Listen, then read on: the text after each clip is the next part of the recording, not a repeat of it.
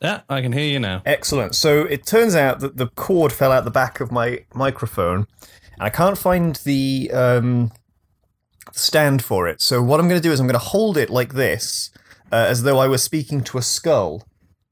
Alas, poor Yorick. I knew him, Very Horatio. dramatic, I like it. Very theatrical. And we will see if my hand gets tired. Cool. Are you ready to go then? I'm ready. Marvellous.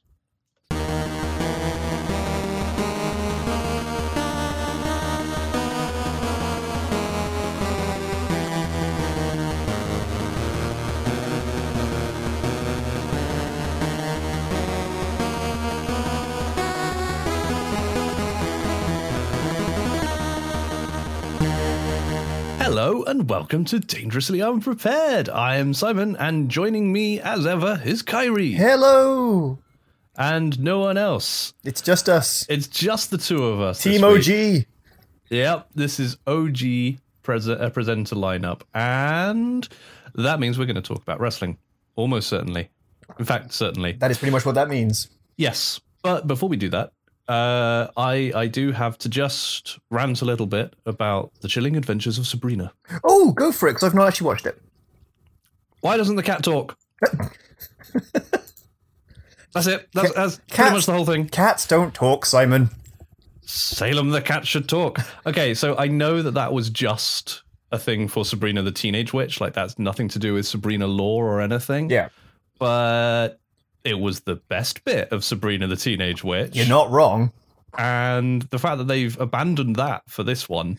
I don't know. Actually, was the best bit about Sabrina the Teenage Witch actually that, badass Billy Gunn turned up in one episode? That is true. I feel like that might be the actual best bit. That might be the best bit. But the best regular bit was Salem the cat. And yeah, they've abandoned that for the new show because they've taken the sort of Riverdale approach of being more modern and sort of slightly grown-up storytelling, which for the most part works really well.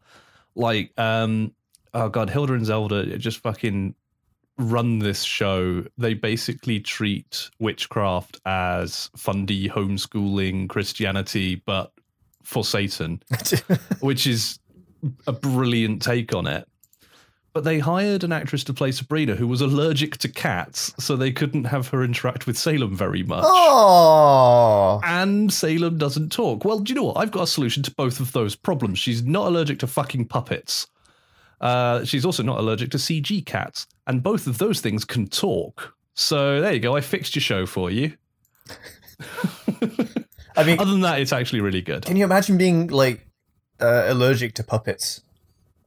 God, that would be really, really easy to avoid.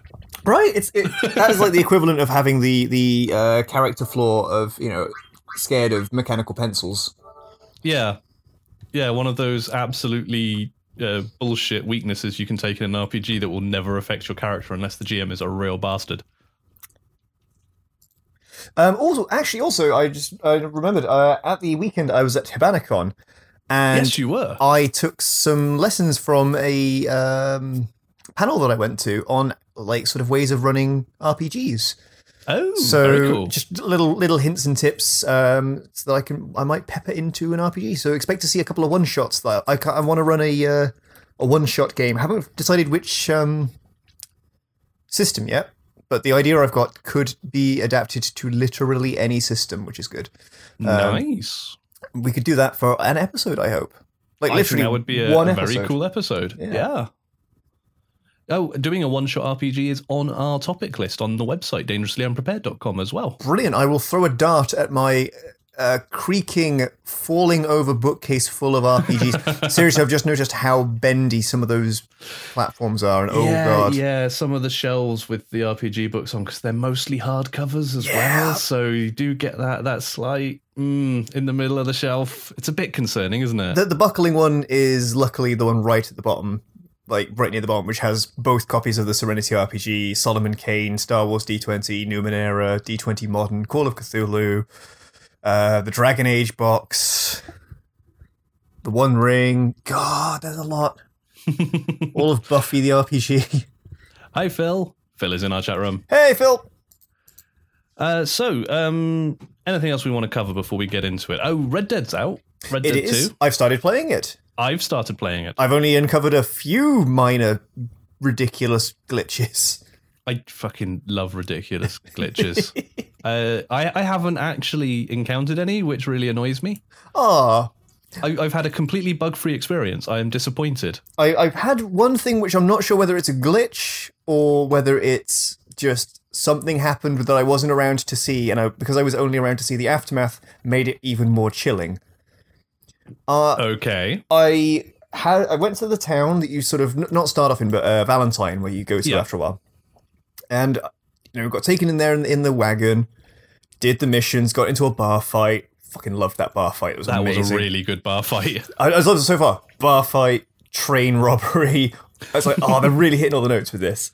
Yeah, but they seem to be hitting them at such a pace that I'm like, what's going to be left? Yeah, and I'm only like 2-3% of the way through the game. Yeah. But then I wandered out to the street. Right, let's go back to camp, and I realized, they've left me, and I don't have a horse to get back, and it's a really long way.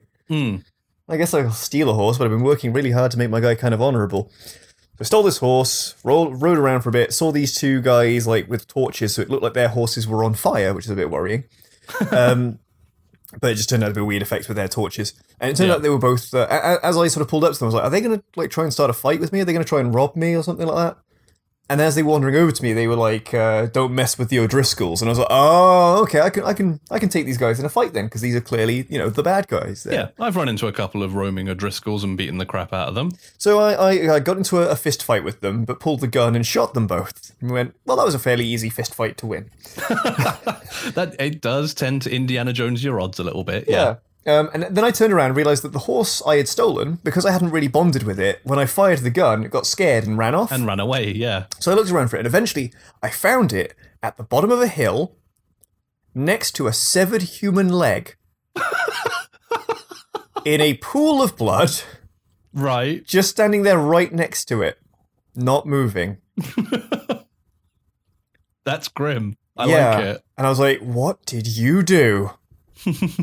See, my stolen horse didn't run off, so I was able to just get back on it and then return it to the fella I stole it from.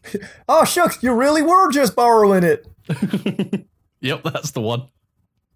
I am really enjoying it. It's alarmingly slow pace. Oh my god, yeah. I mean, even just for how slow your character is to begin with. Yeah, just for how slow he walks. Yeah. But yeah, you come from GTA. It's a very different experience. He also has, I must just say, the most abysmally depressing jump I've ever seen in a video game. And that includes video games where you cannot jump. Yeah, he does. He comes like an inch off the ground. He's not an athlete. No, bless him. But then what's your vertical leap? More than fucking Arthur Morgan's. Well, yeah, that's fair, but it's also probably less than a lot of video game characters.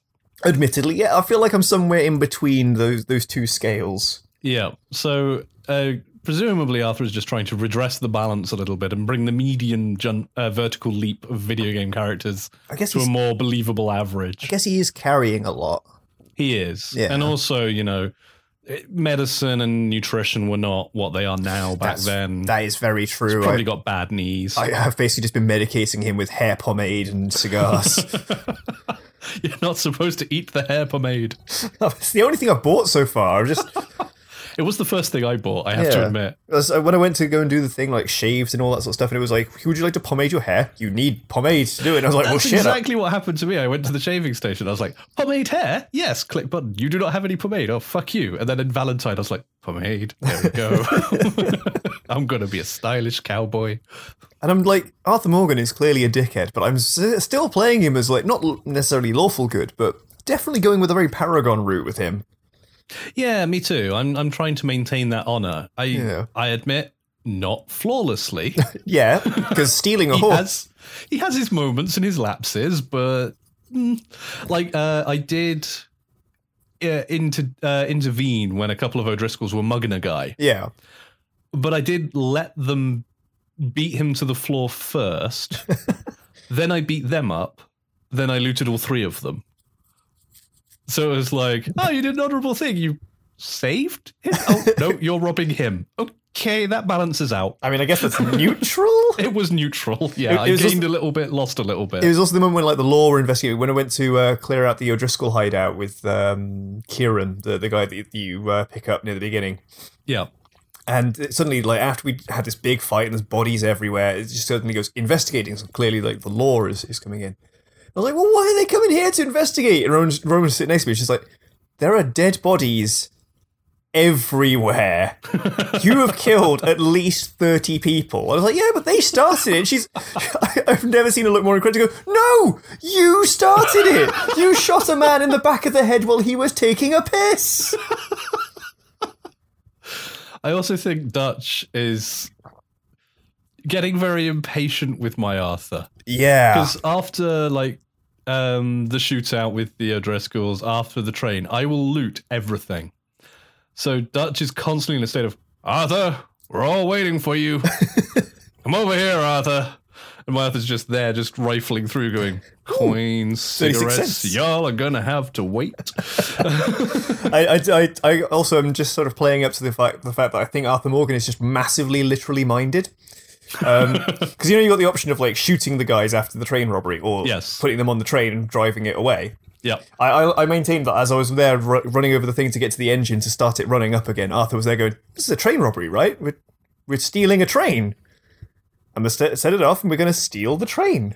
That's a train robbery." See, I didn't run back to the engine. I literally just walked body by body, looting everything, because that is what I do as Arthur Morgan. He will leave no stone unturned, no corpse unlooted. I did get really annoyed when my hat got shot off, and I tried to pick it up, but I was too close to an O'Driscoll, so I ended up just picking up the body, and like, no, Arthur, you cannot wear that as a hat. I was really annoyed because my hat got shot off, but I was in a cabin with a hat hanging on the wall, and I really wanted to have my hat shot off, shoot the guy who shot me, and then reach over and take the hat off the wall and put it on. That would be cool. But that was not an option available to me. The first time my hat was shot off, it landed in the snow and I couldn't find it. Oh no. So I had to just go hatless for a while.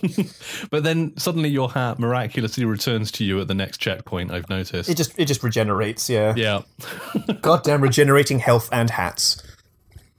So, we're not talking about Red Dead today. We're not, although, like... I mean, we are. Between Red Dead being released and Ash being announced for Overwatch, we could have a very cowboy episode. Holy shit, yes, Ash. Oh, yeah. God.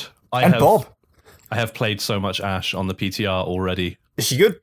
She's so much fun, and my hit scan is so bad. I was going to say, you're not one for, like, I was going to say accurate play, but you know what I mean, like, pinpoint playing. I don't know, I play a bunch of Widow. Oh, okay. And I play a bunch of Soldier, but she's more... McCree? In the DPS lineup, yes. Right. McCree's probably the closest in terms of the accuracy. She's actually probably more like Anna, in that she has the hip fire and the downscope fire. Like Anna. Right. And, you have that increased accuracy when down sights, same as Anna, except that you're hurting people, not healing them. Cool. Well, exclusively hurting them, whereas Anna can do both. Yeah. The dynamite, though. Was that like one of her cooldown abilities? Or? Yes, yes. One of her cooldown abilities is she will chuck a bundle of dynamite, and it throws as a projectile, sticks to things, and it has a fuse. I don't know what the delay on it is. It feels like 4 or 5 seconds, something like that. Yeah. But if you shoot it, it goes off early. And there is nothing quite like chucking a bundle of dynamite into a small room with a bunch of people in it and dynamite banging it, and just suddenly 3 deaths and 1 person running out of that room on fire. Because it literally sets people on fire. It's beautiful. Oh, that's glorious. And then there's Bob. Yeah. My mistakes about fire. Bob's so good. I'm going to need someone willing to cosplay Bob when I do Ash. Well, I am larger than you. Excellent. Bob is Ash's Omnic butler, who she has repurposed into her life of crime after meeting a young ruffian named Jesse McCree who led her astray. I love his goddamn mustache. That is her canon backstory, by the way. Oh, God. Yeah, she was a spoiled kid of privilege, and her parents were like consultants to CEOs and things. Then she met Jesse, and McCree led her astray, and she found she liked the thrill of getting away with crime. but the gang situation in the Southwest was, really bad. So she brought her family skills to the game and had a sit down with all the big gangs and parlayed. And that's why Deadlock became so powerful, because she split it all up into a cooperative where it's like territories and managed. She organized the organized crime of the Southwest. She unionized the mafia? Basically, yes. She brought her family's consultancy knowledge to the crime families, and that's why she's now running shit. So yeah, Ash is kind of amazing. And then her ultimate, Bob, do something! And Bob drops down from the sky, charges forward, knocking people around like bowling pins, and then stands there and turns into a turret. Of course, if there's no one to shoot at, he will just stand there idle, in which case, if you wave at him, he will wave back. Oh my god! Yeah, if you go hello, he'll go hello. It's fucking brilliant. Oh my god. Yeah. Bob's so good. So yeah, Ash, I've been mainlining her on the PTR just because whenever they release a new hero, the arcade gets the no limits mode, obviously, and it's just 6 Ashes versus 6 Ashes.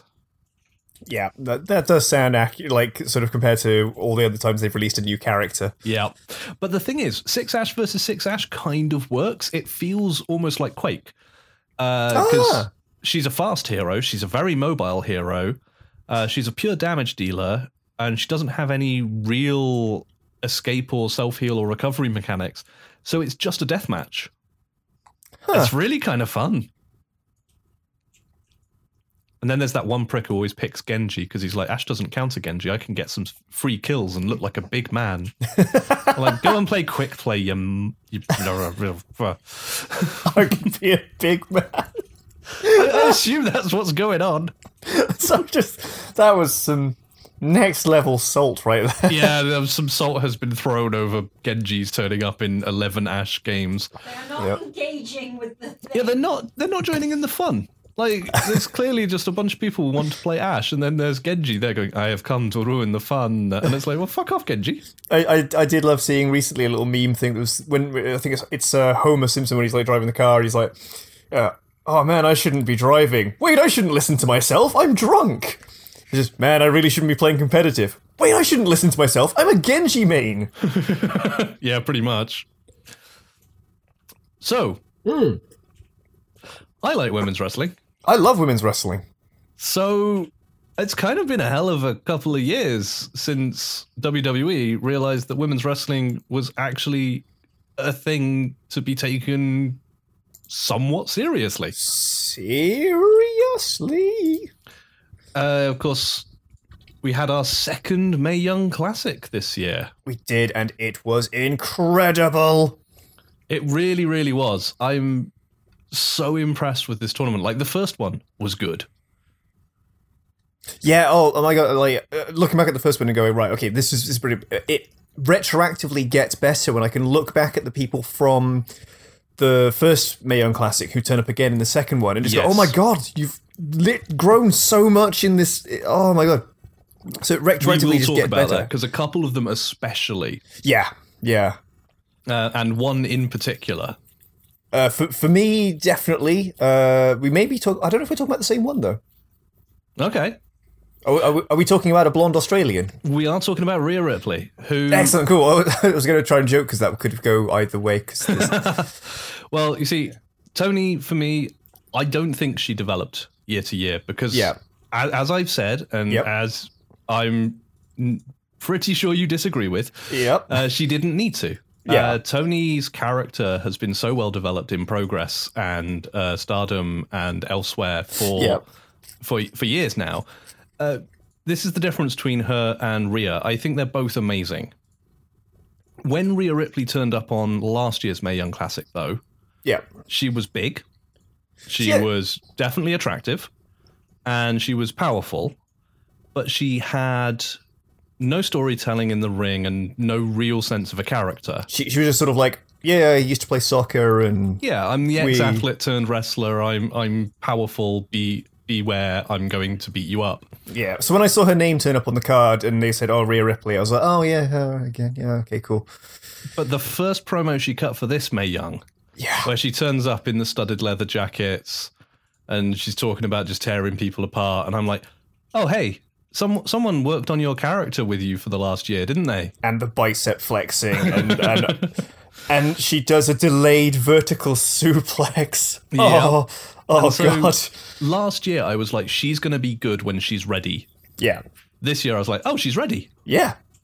Bing, take her out of the oven, she done. But there's a whole bunch of first round matchups to talk about. So yeah. I mean, should we go by them one by one? Let's go one by one. So I'm looking at the matchup brackets on Wikipedia. As am I. So for my order. So we'll start with Killer Kelly, who I remember you mentioning before this. Yep, she's a favourite of mine. She's currently in the NXT UK lineup, if you want to see more. She's a Portuguese wrestler. She's good. I like her. She's got a lot of character. She's got a lot of charisma. Look. She's got an excellent look. But she was unlucky enough to be in the ring with living legend, one of the greatest wrestlers of the world, Meiko Satomura. And you know what? I think Meiko Satomura might have turned me round on the concept of strong style. Ah, yes, she is the embodiment of strong style. Because I don't know if we've talked about it before, but how I really not dislike, but like I just don't get strong style. I don't get the whole I am powerful and I don't sell and I have fighting spirit, and like I can get where you can sort of mix that with another style and be interesting, but when it's like strong style versus strong style, I find that so fucking boring. Yeah, I agree. As a matchup, it's not great. Yeah. As a style, when done right, and there are people I think do it right, and I think Pete Dunne is one of those people. Yes. I think Shinsuke, possibly outside of the main roster of WWE, is one of those people. Yeah, but Meiko is definitely one of those people. Fucking phenomenal. Like the kicks, the enziguri, the weird scorpion kick thing she does, which is like straight down on the top of the head. I love that kick. She is fucking incredible. Yep, she is everything I want from a Japanese wrestler. She is amazing outfit. She's got the Japanese storytelling, which is, it's kind of, she's a face. Yeah. But if you do anything to disrespect her, then you have dishonored yourself and given her permission to kill you. Absolutely. Like, she's one of this is one of the few problems I had with this year's tournament, is that a lot of people weren't quite sure whether or not they wanted to be face or heel, and they would flip-flop between them, and some of them in some cases they would actually be a face and a heel within the same match. Yeah. I don't think it was that huge a problem, but there were definitely instances. That is literally me nitpicking here, just like going, this is okay if I have to pick something where I go, okay, this was a bit weak. Yeah. But Meiko was perfectly solidly right, this is the character I am. This, and just that amazing entrance that is so just, 80s golden era Japanese wrestling. When I saw the clip of her in WCW, I'm like, oh my god, we're going to reference that? Those weird days when WCW would just have the occasional, like, Japanese wrestler turn up? Yep. Amazing. But yeah, she is one of the ones that completely blew my mind. She was amazing. And I have to say, she and Toni Storm have faced each other repeatedly. I can imagine, yeah, because Toni does a lot of stuff in Japan, doesn't she? Well, that's the thing. They hadn't really before this. Right. They'd fought each other like 3 times before this. Yeah. And 3 times since. Which, given like that's their entire career before this and a few months since, like they have clearly decided they like working together. Yeah. Which is great. But we'll come around to that because that's like 4th round. Spoilers for later matchups. I think, but I don't think it was ever a spoiler when Meiko Satomura won. Yeah, it was for me because but largely because I remember hearing you talk about Killer Kelly and went, okay, if Simon has mentioned her, she must be a big deal. And I'm not saying that she isn't a big deal, but her name sort of stuck in my mind and made me go, okay, that's one to watch then. And right, so Killer Kelly comes into this in the position that a lot of these women do. I'm thinking Kavita Devi. I'm thinking Xia Li, I'm thinking women who are already under contract with the WWE. Yeah. So they can fill out the numbers, but they don't have to go too far because the tournament doesn't have to put them over. They're already they've got what Kelly's they need. already got her NXT UK. She was filming that kind of in parallel with Mae Young Classic. You know, she's already there. She was in the tournament for the NXT UK Women's Championship. So she was there to fill out numbers in the first round a little bit. Mako was a legend. They were not going to get anything less than like 4 rounds of a 5-round tournament out of having Mako Satomura in the country. So I was not surprised to see her go through to the semis. Yeah. The second matchup on this bracketology is Ashley Rain, aka Madison Rain. Yep. From TNA Impact. I was very surprised to see her there, but very, very pleased. I was as well. But I didn't think she was going anywhere because she was up against Performance Center trainer and last year Mae Young Classic competitor and one of my favorite women's wrestlers in the world, Mercedes Martinez. And again, I think this is another one that surprised me because I think Mercedes went out in the first round last year as well. She did, yeah. So I thought, okay, well, she's a trainer. She's already like her job is basically show off the other people. Yes. So I thought this was going to go to Madison. I'm going to keep calling her Madison Rain. I thought this was going to go to Ashley Rain. But no. So I was expecting like round 2 in this would have been Killer Kelly versus Madison Rain. But it was completely the other way around. Yeah, well, when I saw the brackets, I knew not necessarily it doesn't hugely matter to WWE, but I knew it would matter personally to Mercedes. Yes. That she got a chance to get in the ring with Mako Satomura. Right. And like I said, she's a trainer, she works there. It's like, oh, there's a chance for me to have a dream match. Could we make that happen? It doesn't interfere with the tournament at all, but this would literally be a dream match. And I could see the tournament runners going, yeah, sure, okay, second round, Mako. Yeah, we can do that. And God, it was incredible. But we'll come along to that. We will. Yeah. The next one was a big surprise for me. Now, one of the things I'll say about this tournament is I predicted the result of all bar, I think, 5 matches in the entire tournament.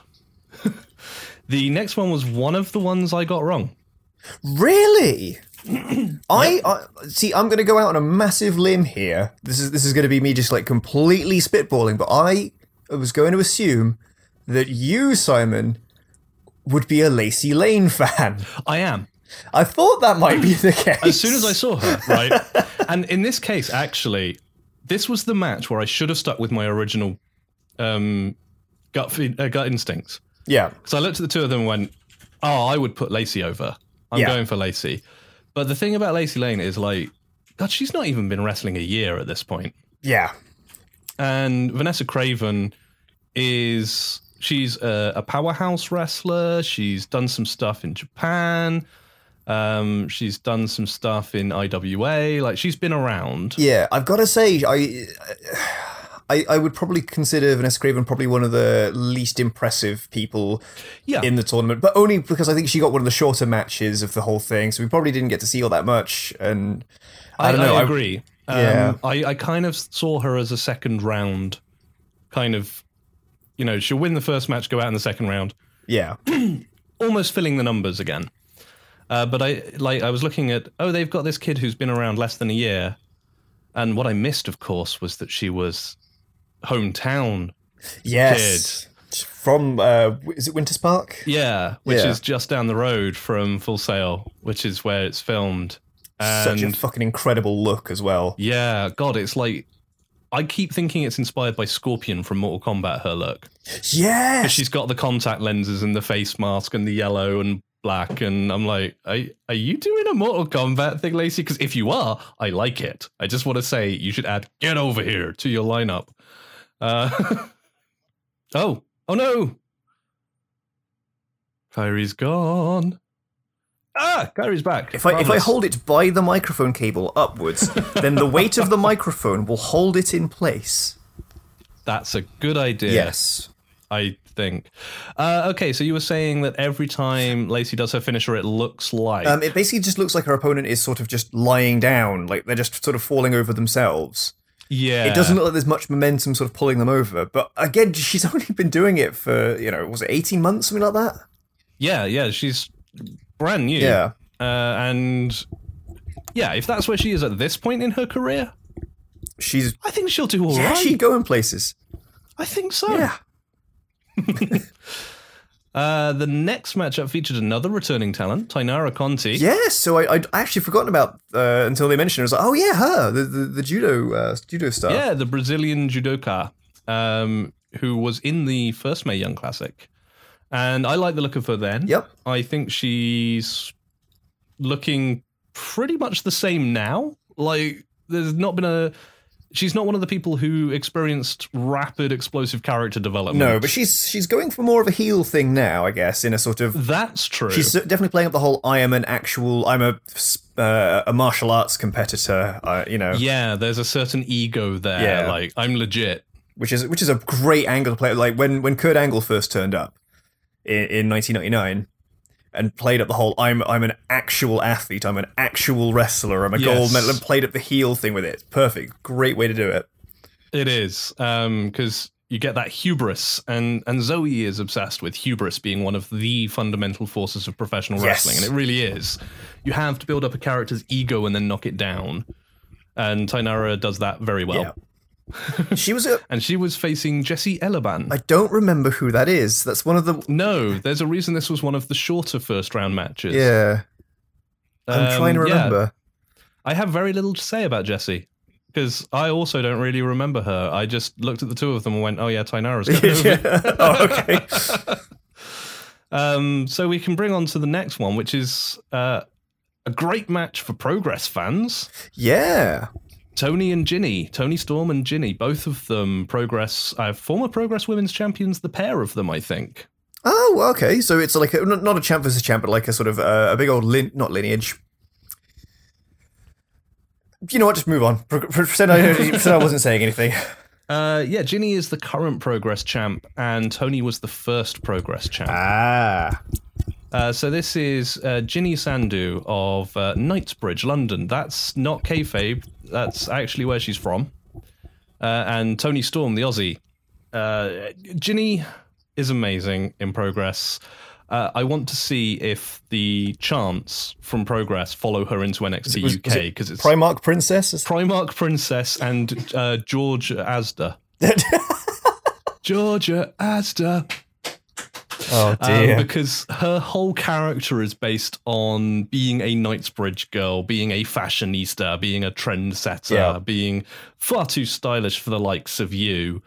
And so Progress, of course, hubris. You've got to burst that bubble. You've got to tear that ego down. And Primark Princess is such a beautiful chant. I was so thoroughly impressed with her ability to actually do moves, considering how ridiculously skinny her goddamn limbs are.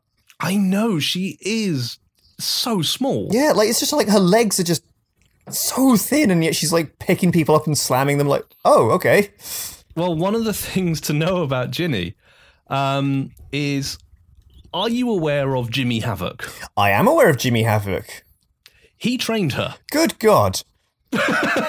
Jimmy Havoc, known for his hatchet, known for his self-declared most divisive character in UK wrestling. Is he the label? Is he the fella that hides his blades on his fingers or something? Like has something to do with his fingernails or something like that. I think so. Yeah. Yeah. He's quite an extreme, quite a hardcore wrestler, and I have an adorable photo of him from 12 years ago in a pub in Coventry before he had a gimmick. Before he got the breath mask and the and the side shave. I've just got photos of him of just a straggly haired guy in white wrestling pants and a sort of white vest, and it's like, oh, you're little Jimmy Havoc. Oh, you can grow up so big. But yeah, he trained Jinny, so she's tiny, but she's tough. Right. And that shows in Progress. Like, some of the stuff she and Toni will do in the crowd and stuff is terrifying to watch, but really, really impressive. So this was, it was a good one for the British fans, this one. Yeah. But there was no chance Ginny was going over Tony in this one, Yeah. I'll be honest. In Progress, there's every chance. But for the Mae Young Classic, no, it could only go one way. Yeah. Followed by Rachel Evers. Who, she was returning as well, wasn't she? She was returning from last year's Mae Young Classic. I forget, is Rachel Evers the daughter of, what's his name? Or I'm thinking of someone else. Of Paul Ellering. Paul Ellering. Yes. Yeah. Yep. Daughter of Paul Ellering, one of the greatest managers in the business, and trained by Lance Storm. Oh my God. Yeah. She's not bad. She must have no sense of humor. No, I guess not. I mean, that said, I mean, was it Queen of Strong Smile? Was that her nickname? What, her opponent?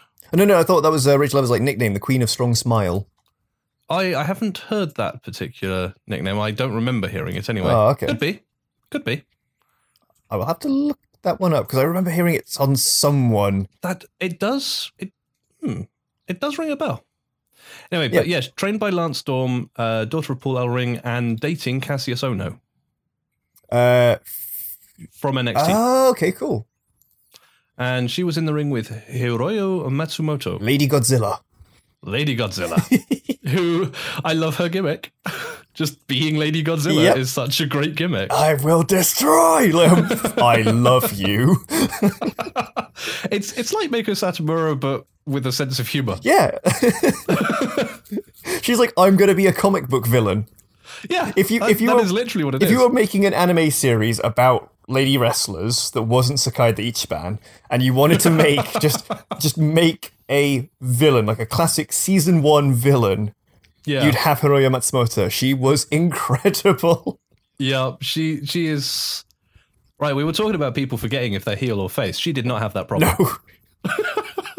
The problem was, so out comes Lady Godzilla, and to be fair, they had a long old match. Yeah. One of the longest of the first round. But you say she was playing the heel, but she still got cheered because she's so goddamn entertaining. Yeah, absolutely. A smart crowd is always going to cheer a fun heel. Yeah. But the next matchup, I think, to my mind, showed one of the most interesting sort of developments. Okay. From what she did in the Dollhouse in TNA. Oh, Mia Yim, yes. Yeah, so we had Allysin Kay, who you may better known as Sienna. Yeah.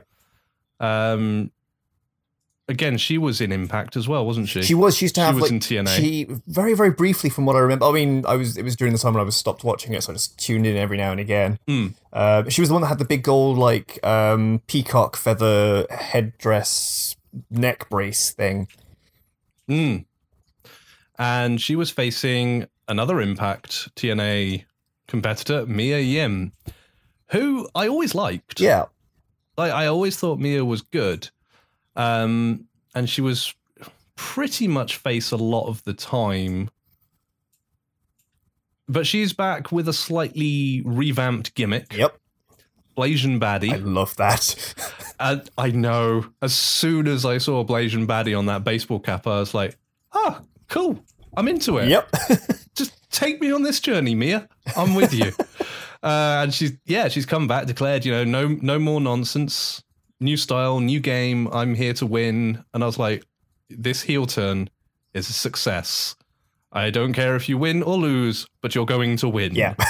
And she did.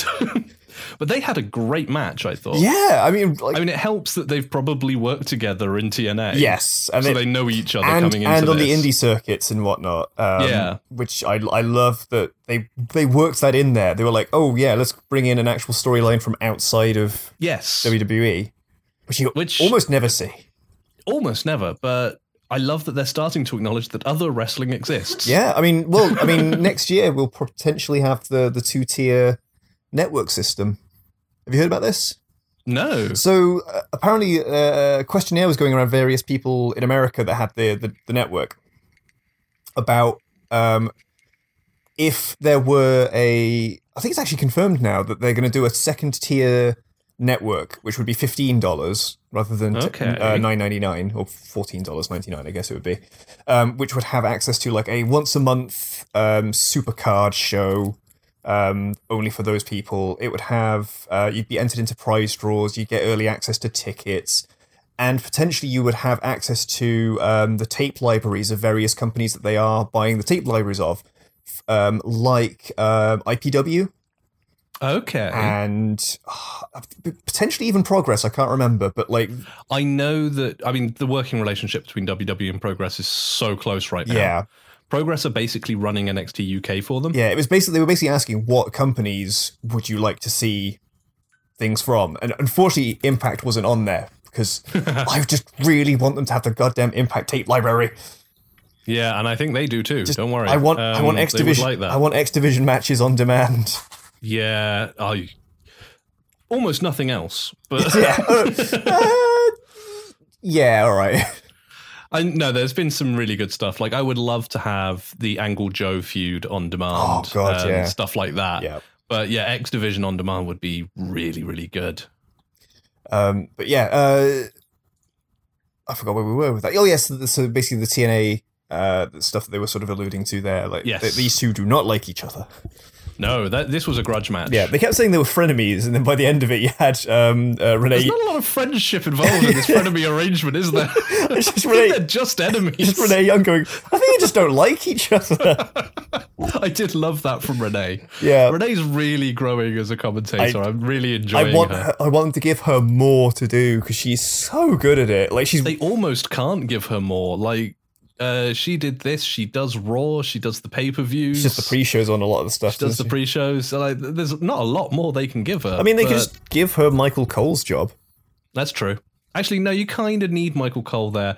I like seeing the commentary team as Renee and Corey, these irascible, out-of-control friends who are just having fun, whilst Michael Cole sits in between them trying to do a job. And they're just interfering with his work. I really like that as a relationship. How far from God have we strayed where Michael Cole has to be seen as the consummate professional in the fucking commentary business? I didn't say that. I said he's the one who's trying to do his job. There's a difference. Important word there is trying.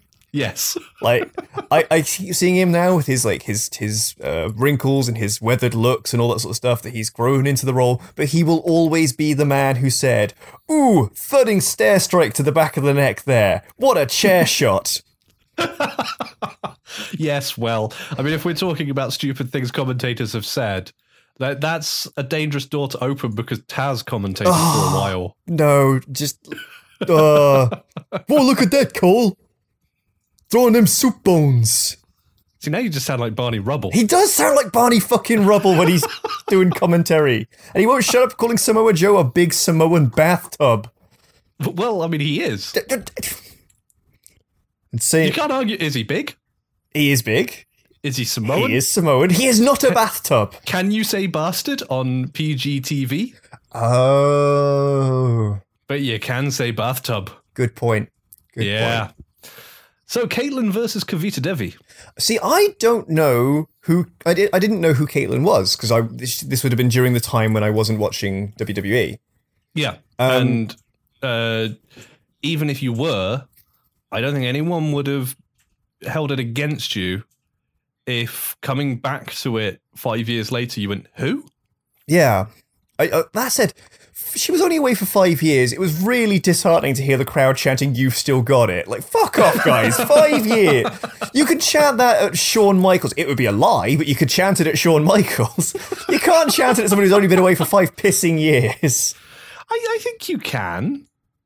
Because it's true. She does. Like, she does still got it. But if you're going to do that, why not just chant it at someone like literally every single week when they come out? That's fair, actually. But yeah, she's a returning former Divas champion, having been around in not the greatest era of women's wrestling on the WWE, versus Kavita Devi, another returning competitor from last year's Mae Young Classic. Probably one of the weaker competitors of last year. Yes. But again, I don't know if that's just I don't know if that's fair to say, whether she was bad or whether it's literally... It was her first ever wrestling match. Yeah, and my expectations were set phenomenally low when she stepped into the ring and they were like, trained by the great Khali. And I was like, oh, God. I know, but right. Okay. There's politics involved there. I was assuming she wasn't literally trained by the great Khali. I mean, she was also trained by Sarah Del Rey. Okay. And also, like, everyone in the Performance Center. Yeah. But what you're going to understand is how over the great Khali is in India. Yeah. A wonderful phenomenon is if you know English and you know Hindi, is listening to the two different commentary tracks for his matches. They are very different. He's always a face, and he is a face in India. He's always the main event, even if he's not. Exactly. And they put it on YouTube, and he gets a couple million views in India just because he's in it. Huh. So Kavita Devi, also from India, so they attach his name to her for the Indian market, and then they don't really mention that Sarah Del Rey did a lot of training for Kavita Devi. Yeah. I remember when TNA tried to sort of break the Indian market because they got the deal with Rinka King, the Indian wrestling promotion. Yeah, and then they took on a guy called Muhammad Ali Shira, who was actually pretty good. He was green, but he wasn't like awful. And he was just sort of no gimmick. Just I was really hoping they weren't just going to go, his gimmick is he's the Indian guy. Because it's like, guys, don't, and also don't try and do who's the guru? The X Division guy. Oh God, yeah. Sanjay Dutt. It's like, please don't make him like the guru as well. But he ended up joining like James Storm's heel band of evil cowboy outlaws. And he was renamed Koya, which means like empty or something like that in Hindi. And his gimmick after like 2 weeks became him just saying, I don't like this name. It's really offensive that you just picked the first word you could find in Hindi and just called it me. Like, I have a name. I had a name when I turned up in this company. And I'm like, this doesn't seem like a gimmick anymore. This just seems like a guy giving out about the company being really fucking racist at him. That seems fair. And then he broke away from it and his gimmick became he likes to dance. Okay. And I'm like, why do wrestling companies in America always fucking do this? I know, right? They even did it with Khali and he couldn't even walk. I like to dance. You can't fucking walk 3 steps without like just doubling over in pain. So, yeah, Kavita Devi, that was her first ever match last year. Yeah. This was her second ever match, to be broadcast. So for her second match, it wasn't bad. I mean, not including she was in the Women's Royal Rumble. That's I was talking about singles matches. Oh, okay, singles match, yeah. Because she had that face-off. Royal Rumble is kind of not a match performance, you know what I mean? Yeah, she had RoboCop has been in a Royal Rumble. she had that face-off with Becky Lynch, who got angry at her because orange is my color. Yes, I'm glad they didn't do anything with that. Last night, Becky had a showdown with Nikki Cross, but anyway, that's neither here nor there. Oh, okay, cool. Nikki is now on the main roster. Oh, sweet. And she just ran out and go, I'll play with you, Becky. Play with Nikki. Becky Lynch, by the way, I don't know if you've been following. You'll catch a little bit of it on Evolution. Because she had the highest ever ranked women's match, according to, what's his name, Dave Meltzer's she Illustrated. Is popping off like Stone Cold right now. Nice. In that they tried to turn her heel and it just made her more popular of a face. Because everyone was like, no, she's right. Yeah. and luckily the WWE tried to fight it for a little bit and then just lent into it. And now she is popping off like Stone Cold. Fantastic. She is doing so well right now. But I really want to talk about Tegan Nox. So the next match in the lineup was the Masked Luchador Zatara versus co-member of Team Kick with Dakota Kai from last year's Mae Young Classic. Yep. Tegan Nox, the shiniest wizard. The girl with the shiniest wizard. I still don't know whether I love or hate that nickname. I know, right? It's when they for those who are completely unaware, the Shining Wizard is a wrestling move. And one of my favorites, in fact. It is a great move. And she has the shiniest wizard. They went, here is a Welsh woman who is friends with Dakota Kai, who does The Shining Wizard, and I'm like, shut up and take my money. She is kind of amazing, right? I love her because she has, in the past, worked with Mercedes Martinez, who I established my love for earlier. Yep. Lufisto, who Kyrie will be aware I have a deep abiding love for. Do love Lufisto, yep. Viper, she's worked with Ginny, obviously. Yep. Chris Wolf, who is brilliant. Are you aware of Chris Wolf? I know you've mentioned his name to me before outside the podcast. But... Oh, then no, not that one then. I'm thinking of someone else. I need to make you aware of Chris Wolf. She's quite something. I'm thinking of a different wolf. She has an anthropomorphic wolf head. Uh-oh. And her ring gear has a tail. Oh no. And what you're telling me now is that what I'm hearing is Alicia Fox. That's what I'm hearing. No. No, she's very different. Okay. I will have to introduce you to the concept of Chris Wolf. I might have photos of her from this Sunday. I think she might be at the event I'm going to. Oh, sweet. Okay, cool. But Tegan Knox has worked with Shayna Baszler, Kairi Sane. This is all before coming to the WWE. Yeah. So she's done a lot. She's also been teamed up with Pete Dunne a lot on the indies. In fact, I believe their first ever match together, they cosplayed Joker and Harley. Oh, wow, okay. Oh, God. I was going to say Pete Dunne is the Joker, right? But only slightly scarier than Pete Dunne is Harley, so, you know. Well, yeah. Tegan Knox's Joker would work, though. Yes, absolutely. I've got to say as well, like, when I saw the two of them together, like, I'm just talking about, like, in terms of, like, skin tones between Tegan Knox and Zatara, I was like, one of these women is Chilean, and one is Welsh. I know, right? But it's not the way around I think it is. Also, I gotta say, as much as I rag on Michael Cole for his inability to commentate, he can fucking pronounce Chile. I know. I was like, oh my God, was that a freak occurrence? He goes, this impressive Chilean wrestler. I was like, he did it again! he can say words. Well, I don't know, like the second... Not all of them. The second round of things, when Tegan Knox was having another match, spoiler, she wins this one, he did say he beat Chilean wrestler Zatara. I was like, for fuck's sake, someone got on him in between rounds, but no, say it wrong. They sabotaged him. It's like, no, Michael, you're going to start making people think that you can actually say words. Get it wrong next time. The next one was Nicole Matthews versus Isla Dawn. Isla Dawn, my recurring memory of Isla Dawn is the fact that they subtitled her. I know, because she's so very Scottish. She's not, like, I could fully, easily understand her. What the fuck? I know. One thing you need to know about Isla Dawn, by the way, is she has the best, gothiest merchandise in the world. Oh? Yeah. You saw her. Oh, yes. She's pretty gothy. She has the sort of witchy, gothy thing down. They would not shut up about the witchcraft thing on the commentary desk. Right? Like, this is getting borderline offensive now. I mean, that is her shtick. Yeah, but like they would just constantly go, what if she puts a spell on Nicole Matthews? And I'm like, all right, I get that it is kind of silly, but like that is an actual, religion. And I feel like this is kind of just taking the piss a little bit now. Yep. But she has... some merch on Blackcraft, which is a wrestling, amongst other things, a wrestling merch site. Yeah. And it's, her ring gear has like the crescent moon on the chest piece. Yeah. It's her in a sort of black and white illustration with that crescent moon with the phases of the moon in circles around her and Isla Dawn in big gothic-y script. She's leans into that goth thing hard and I love her for it. Yeah. Another one who's done, plenty on the UK indie scenes.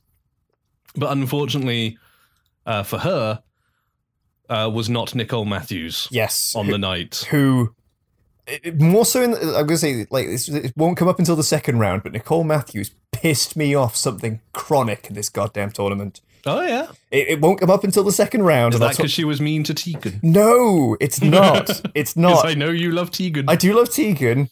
But being mean to Tegan is something that makes me love Rhea Ripley, but we'll get onto that in the third round. Yes, we will, because I was really impressed with how Rhea handled that, because she's new to the business, but she did it like a pro. Yeah, and are you aware of the stuff on Twitter afterwards? Oh, fuck yes. Yes, I'm so looking forward to talking about that. But no, I'll talk about it a little bit now. I don't know, are you aware of what Trish Stratus's number one pet peeve is in wrestling? I'm not. It's when wrestlers readjust their clothes during a match. Oh, yes. No, I have heard her talk about that, yeah. And she fucking hates it. Yeah. Nicole Matthews was constantly hiking up her jocks or pulling up her top just to make sure it was all there. And I was like, and I didn't notice until like they did it in a replay. In the second round match against Tegan Nox, when she gets the Shining Wizard, she falls down all, unconscious and whatnot, and then just, with her eyes closed, reaches down and pulls up her top to make sure it's all in place. And I'm like, for God's sake! I missed that, but yeah, okay, that would have pissed me off as well. That's awful. Just like, get something that fits or just doesn't ride up. I know you're like in a big, you're in a what's the word? A competitive tournament and there's a lot going on and there's lots of movement and everything, but no one else was having that problem. Maybe get better fitting ring gear. Yeah, exactly. Anyway, moving on. The next match was MJ Jenkins. Not someone I know an awful lot about. I would have assumed you would have really liked MJ Jenkins. Like, I liked her. Yeah. I liked her a lot. I just wasn't familiar with her going into this. Holy shit, she used to wrestle for CZW? That does not entirely surprise me, looking at her. Yeah. I just checked out her page and it's like, oh, she's worked with Impact, been in the ring with ODB, worked for CZW. None of this surprises me. Yeah. But I didn't know her going in. I did see her and go, ooh, I like you. Yeah. You look like my kind of wrestler. And then Rhea came along, the new reinvented Rhea Ripley, and I was like, oh, hello. And the award for most improved wrestler. Yes, absolutely. The most improved goes to Rhea Ripley.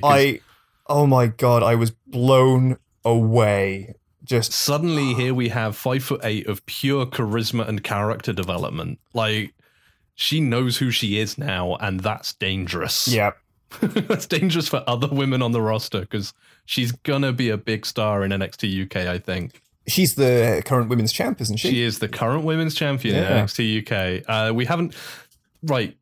They filmed all of NXT UK back in June. Yeah. They filmed all of Mae Young Classic back in whenever they filmed it. The problem with this is everybody knows Rhea Ripley is the current reigning NXT UK champion, but we haven't seen that match yet. Right. Well, she turned up to Evolution with the belt. I know. And this is the thing. Like, she turned up to Evolution with the belt. We haven't seen the tournament in which she got the belt on the network yet. Right. But we have seen her with it.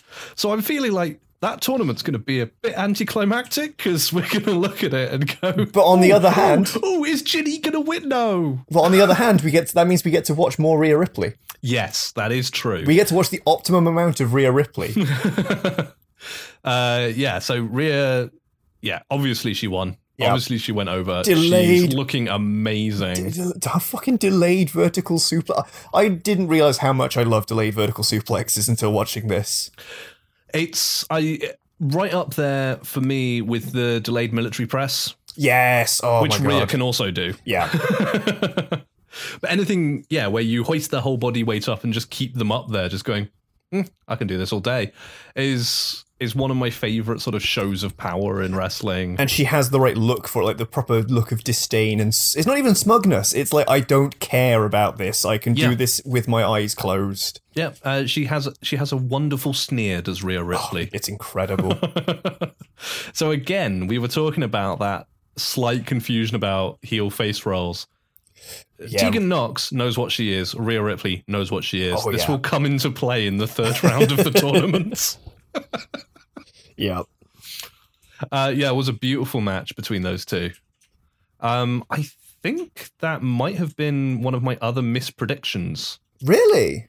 Don't get me wrong. I had a look at Rhea and I was like, you've come a long way, baby. But I remember you last year. You kind of feel like a first rounder here. Yeah. And then she went through and I was like, oh, okay. I guess they've decided she's ready. Yeah. Yeah. And to be honest, as she went through the tournament, I realized they were right and she is ready. Yep. She is absolutely ready. The next match was an interesting one. When I heard about Kacy Catanzaro, yep, I was like, oh dear, because like it was just all focused on the whole American Ninja Warrior thing, and it's she's not a wrestler. She is, she's what's the word? She's an acrobat, a gymnast, a sort of obstacle course person. I was like, oh, this is probably going to be not great then. I was so impressed with her ability to like tell a story in the ring and sell and everything. I was like, oh my god, you're an actual fucking natural wrestler. Yep. Shit. So yeah, for those not familiar, Katie Catanzaro is an American Ninja Warrior competitor. I think she was the first woman to complete the course or win it, something or break like a record that. or something. She has a record in American Ninja Warrior that makes her notable. Yeah. And she decided, like, beginning of last year, that she was going to be a wrestler. She was the first woman to qualify for the finals, and so far is the only woman to complete the finals. Well, there you go. All right. And yeah, so she decided beginning of last year she was going to be a wrestler because she's always been a fan of wrestling. And we now live in an era where there are women on TV that she can look at and go, holy shit, if Alexa Bliss can do it despite only being 5 foot tall, maybe I can. She is so small. She is so small. She has said, like, literally, seeing Alexa Bliss succeed is one of the things that drove her, because she's always been a fan, but she is 5 foot tall. Yeah. And then she saw Alexa Bliss and went, oh, that's my height. 5 feet of fury. I can do this. I'm going to do this. So she's been training for like a year and a half by the point she comes into this competition. And I mean, if you're going to be a finalist in American Ninja Warrior, you obviously take training seriously. And she did. And she won. Again, I was not counting on that to be the case. No, it was a delightful surprise. Yeah. Next on my lineup is possibly the biggest mismatch of the tournament. Oh, Zia Brookside. I love Zia Brookside, but I felt so awkward watching that fucking match, though, where they just kept going, and her dad's in the audience, he's never seen her wrestle. I'm like, it kind of makes him sound like a shitty dad, if I'm being entirely honest. Like, maybe if he wasn't into wrestling, but he's a fucking former wrestler and trainer. And it's like, so did he train her? No. Okay, that's kind of... like, actually, yes, he did. Right, okay. I was going to say, I always take it for granted that wrestlers train their kids when their kids become wrestlers, but like... Yeah, no, Zia Brookside did train with Robbie Brookside. Okay. So the comment that he's never seen her wrestle is not entirely true. He's never been to a match of hers before. That might be more true. Yeah. Because Robbie is in the UK and most of Zia's work has been outside, I think. Yeah. But anyway, Zia Brookside, very much a newbie. Like, she started wrestling like 3 years ago. Yeah. And she's in the ring with Io Shirai. One of, if not the top-rated women's wrestlers active today. I can't remember if it's her or Meiko Satomura who is actually top between the two of them. It's close, if nothing else. Yeah, I was checking the cage match rankings, and it's one of the two of them is the top ranked woman in the world, and the other is the second. Right. Versus Zia Brookside, who, I love you, kid, but you're not Io Shirai. I went into this expecting that it would be another case of Kairi Sane, that I would basically just completely fall in love with Io Shirai.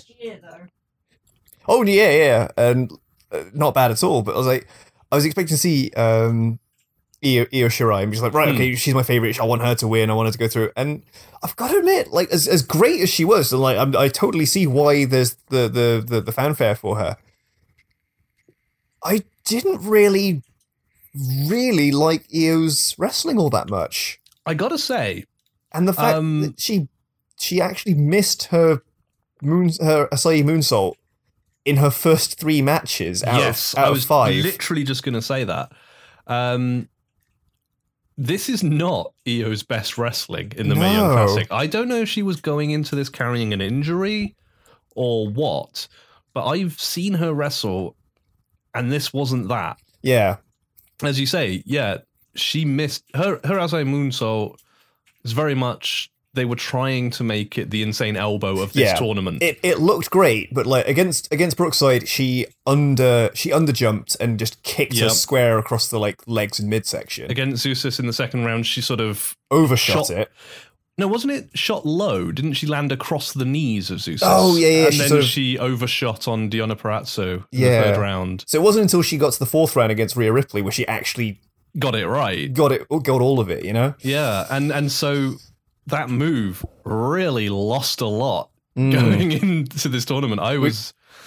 It was awkward to see because I really like Io. I love that she lifts some moves straight off of Rey Mysterio and comes out in the mask and all of that. Yeah, I love her pink leopard print gear. You know, I love the music they gave her for this because I know it's not her music, but it was basically just like this kind of Eurobeat cover of Never-Ending Story. I fucking loved it. It was amazing. It was so lively and energetic. They changed it up when she turned up on Evolution, but yeah, I liked it in the tournament. It was quite nice. Yeah, but yeah, she did not really show herself to be ranked like several places better in the world rankings than Kairi Sane. Yeah. If you take their Mae Young Classic performances, I would put Kairi ahead of Io any day. Kairi consistently made me just like fucking get out of my seat and yell at the screen like, oh my God.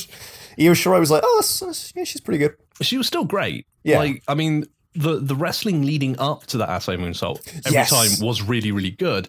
The trouble is her last impression that she leaves you with for 3 matches out of 5 is like, you kind of botched that. And I'm like, okay, maybe the commentary team will cover for it. I think that Michael Cole's like, she didn't get all of it. Like, for fuck's sake, Cole. Well, she didn't. I mean, your job is not to tell the truth, Cole. Your job is to make the wrestling look good and tell me how much the fucking network costs. Those are your 2 jobs. That's true. So next match was... Speaking of botches, one of my favourite looks of the tournament. Ariel Monroe, was it? Ariel Monroe has a hell of a look. Yeah. She looks like if I walked too close to her, I would come out with a bruise. She was that fucking toned and... Yeah, absolutely ripped. Love the hair. Love the ring gear. Like, so much style going on here. But she was against Zeusis, which I'm probably pronouncing really badly wrong. Or correctly. It's hard to tell because they pronounced it like between all 3 commentators. They went through 5 different iterations of how to pronounce her name. Yes. It doesn't help that before she was on the Mae Young Classic, she was called Zeuxis. Yes. So she's Zeuxis, Zeuxis, Zeuxis. It's like fucking. But what she is a 10-year veteran of CMLL. She is a committed 100% luchador. Not that I would have guessed from watching her first round match. No, I know, right? It was so sloppy and oh dear. Yeah, I don't know what happened there. I've never seen her wrestle before, so I don't know if that's representative. But yeah, I feel like they wouldn't have picked her for it if that were the case. No, I kind of feel like she should be better than that. Yeah. Whatever happened, she won. She went over. Ariel Monroe, by far the less experienced of the 2. Yeah. But I'd love to see more of her. Like, I want to see her come back in the next Mae Young Classic and pull a Rhea Ripley on us. Oh, God, yes. The next match in the lineup was Priscilla Kelly. I'm trying to remember which one that is now. Not hugely memorable. She's the she wore the purple and black and had the kind of goth princess thing going on. Yep. The other leaning hard on the gothdom character versus the virtuoso Deonna Purrazzo. Oh my! Right, I saw her and I was like, okay, cool. I'm sure she's pretty good. And then she had the thing where it said Fujiwara armbar specialist. I'm like, I would die for this woman.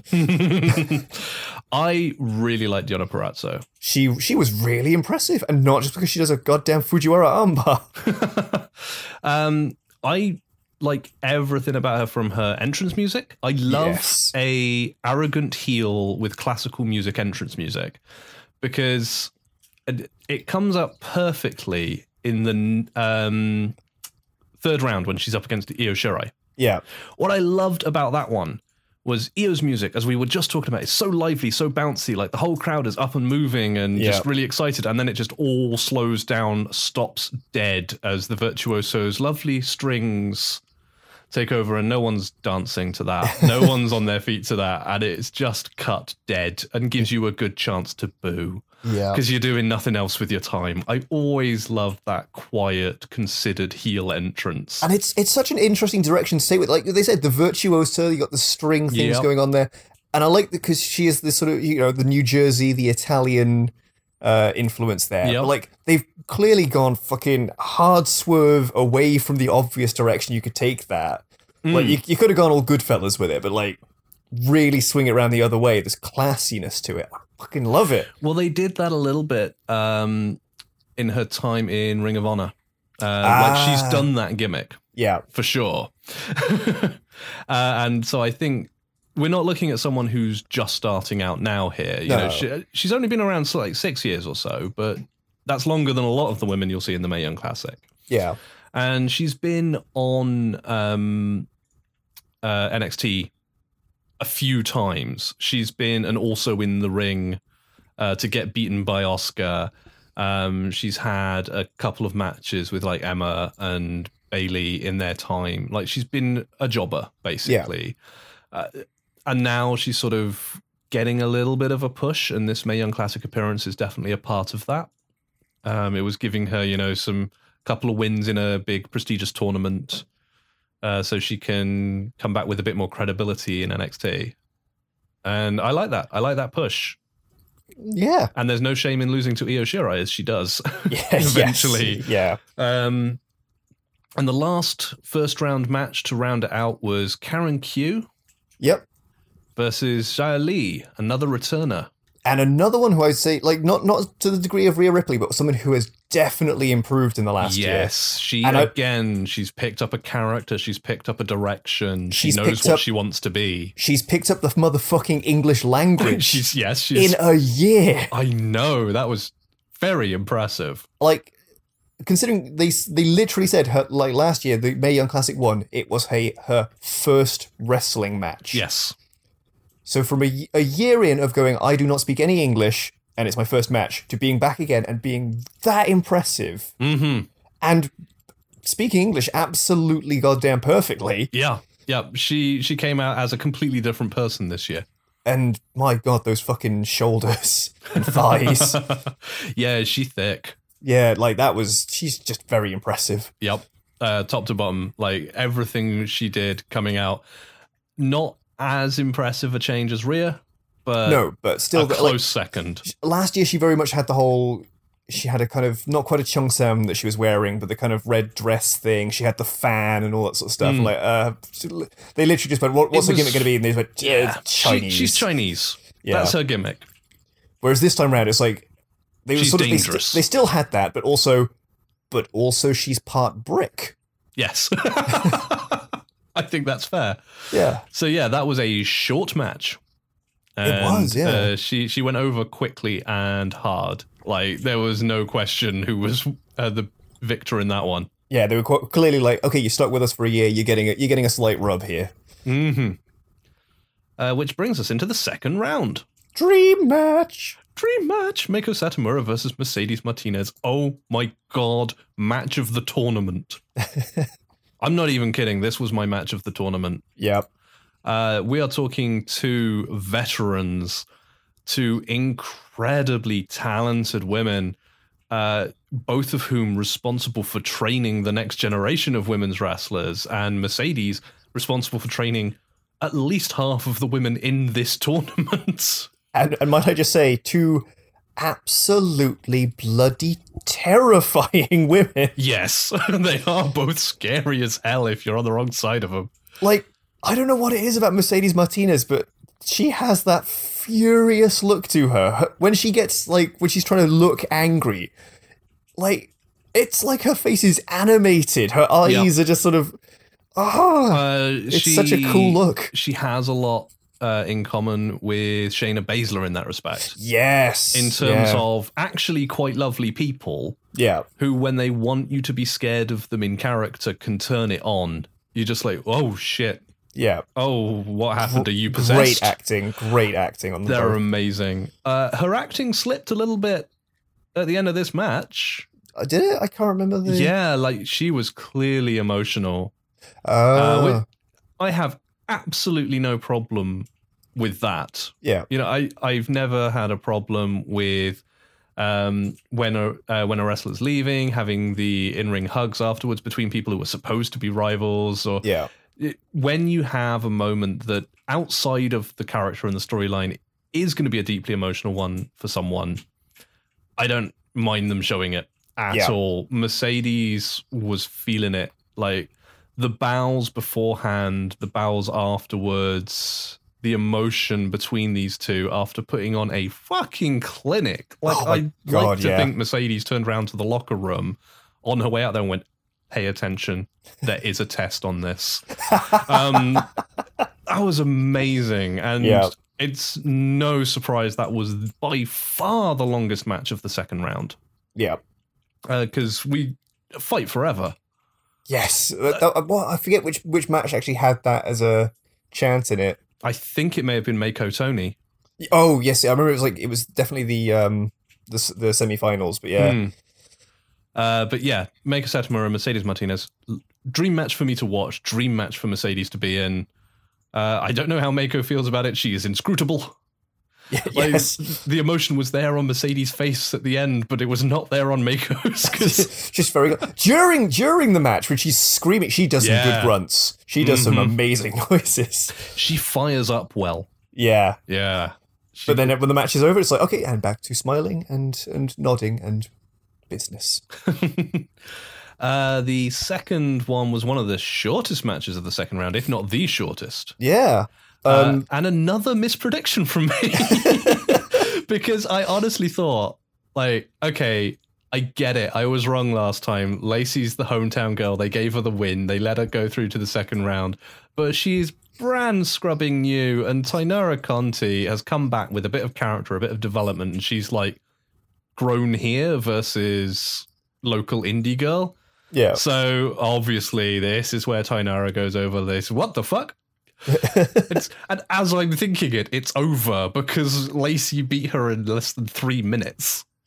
And this is the thing where I get Michael Cole consistently called her the consummate underdog or the eternal underdog, and I was like, Michael, stop fucking calling her the underdog. She's won 2 matches, like she's through to the fucking quarterfinals of the tournament. And I'm like, well, but having you describe it there, maybe she was the underdog. Maybe. I mean, yeah, I thought she was. Yeah. So and maybe she kept surprising me. So I definitely fell for the underdog branding on Lacey. Yeah. I was delighted to see it. Like, that was a hell of a win. But then I looked at the brackets and went, oh, they're feeding her to Mako next. Again, that is another match that pissed me off, but mostly because of Michael Cole. Well, nothing wrong with being pissed off by Michael Cole. It's when it was Lacey Lane versus Mako, and I was like, okay, yeah, so I know how this is going to go down. But, Lacey, the whole point of her arc so far has been, she's to some extent what Michael Cole is for. It's just to get angry at him. Yeah. But like Lacey Lane's arc throughout this has been, she's surprising us. Unlikely wins. Yeah. Yeah, so this would be an amazing way to put her over. Yeah. Is if she won against Mako. And literally the opening 30 seconds of the match, her versus Mako, Michael Cole says, how embarrassing would it be for Mako to lose against Lacey Lane? I'm like, well, clearly she's not going to fucking lose then, is she? They're not going to let you bury Mako Satomura. It's more like what an upset this would be for Lacey Lane if she manages to put away Mako Satomura here. Yeah, you highlight on that. You don't say how embarrassing would it be for Mako to... Because all that does is make Lacey sound like a chump. It does. But she hung with Mako for longer than the match with Tainara Conti lasted. Yeah, it just... That really pissed me off. Yeah. Anywho, we're still on the second round. We are, and the next match was Toni Storm versus Lady Godzilla. Yeah! Which was a nice, long match. Like, they both got to put some serious work in. Yeah, it really ebbed and flowed, went one way and the other. Yep, they told a story in there, and I think it's telling that Toni has done so much work in Japan. Yes. That she ends up working with Hiroyo and Mako and Io in this tournament. Yeah. Like, all women she's met before pretty much. Yeah, she's met them all. She's never beaten Meiko before. Has beaten her since. Yeah.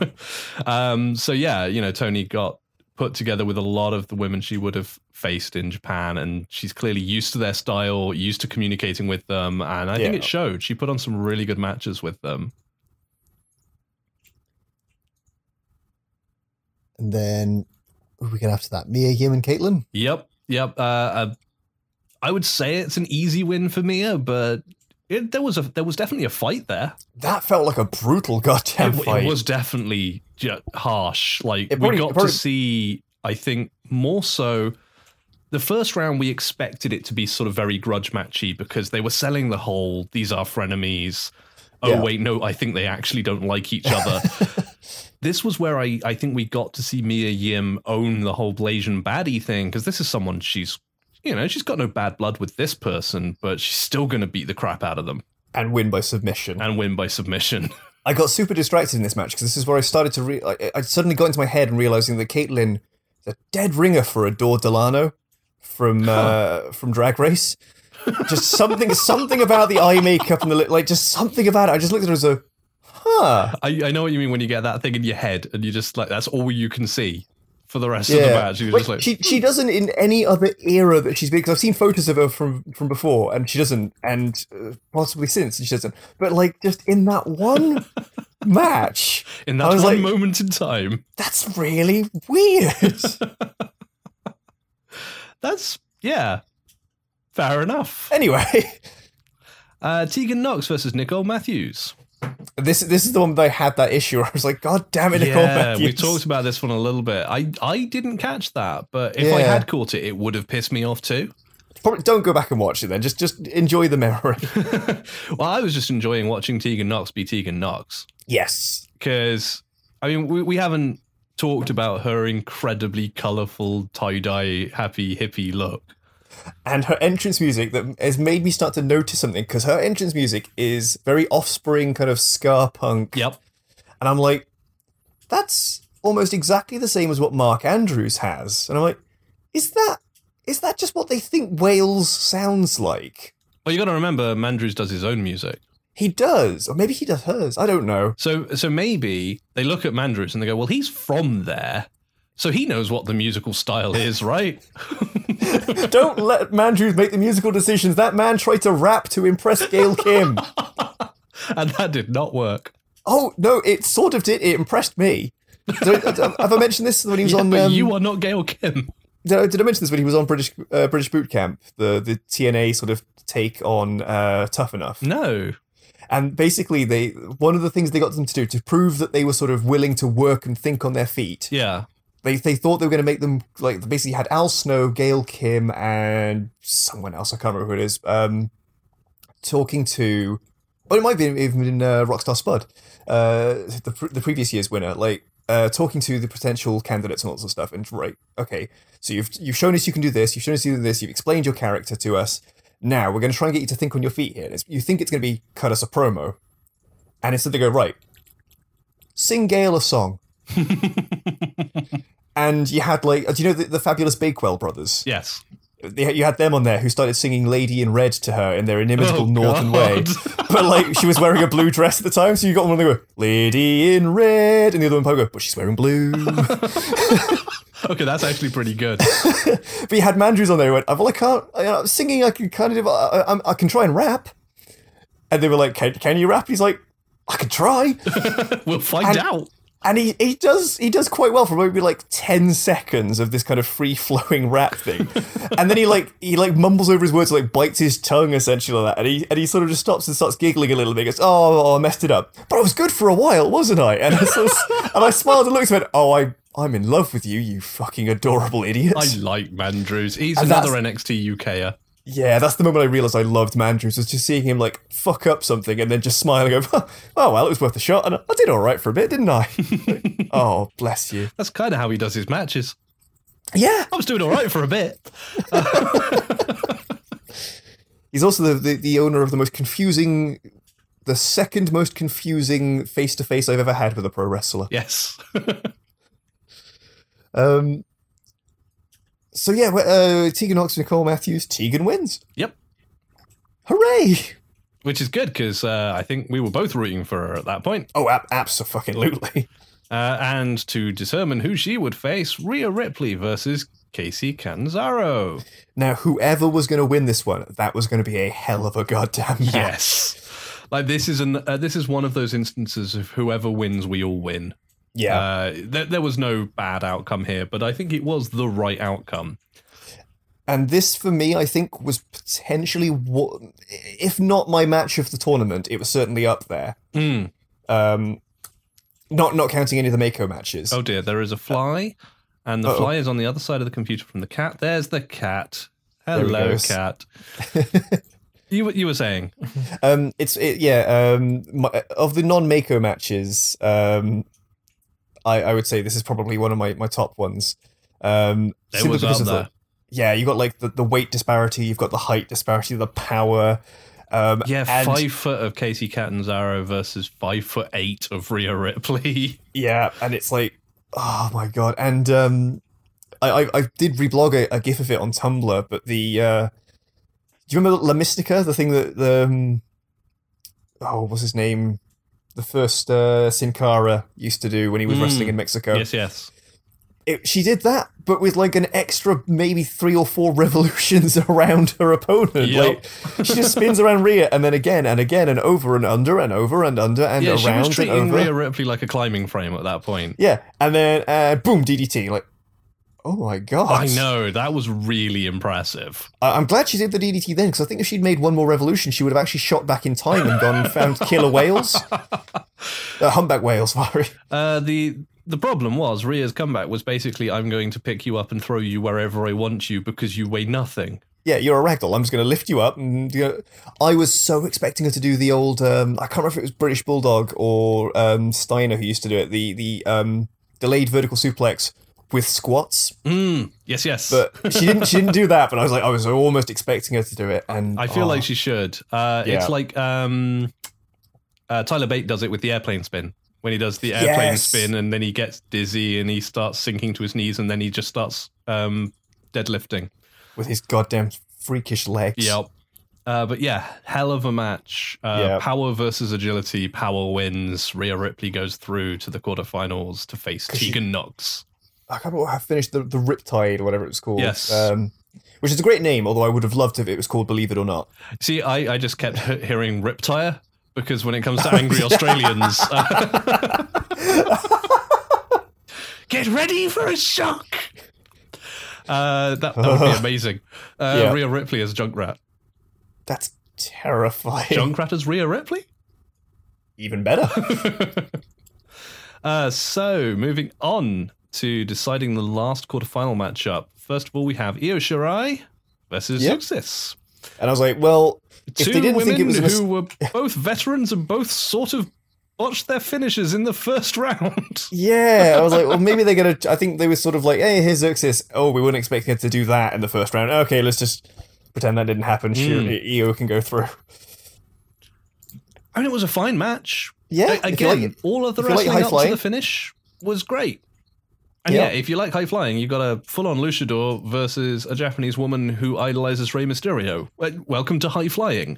It was, it was dramatic. And again, Io kind of didn't nail the finish. And I sat back and went, that was a really good match.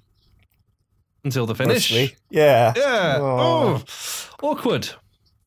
And I kind of the last quarterfinal deciders, I kind of preferred the Perazzo Xia Li match. Yeah. I think they put on a better match. I think they told a better story. Yeah, and with a Fujiwara armbar. It's 10 on 10. It's got my match of the night right there. Every single time I see the Fujiwara armbar, it's like match of the night. Yep, can't argue with you there. So, that was the quarterfinals decided. Yep. So we're getting down to the last sort of 6-7 matches. So we can run through these reasonably quickly. Yeah. Because we've talked about some of these already.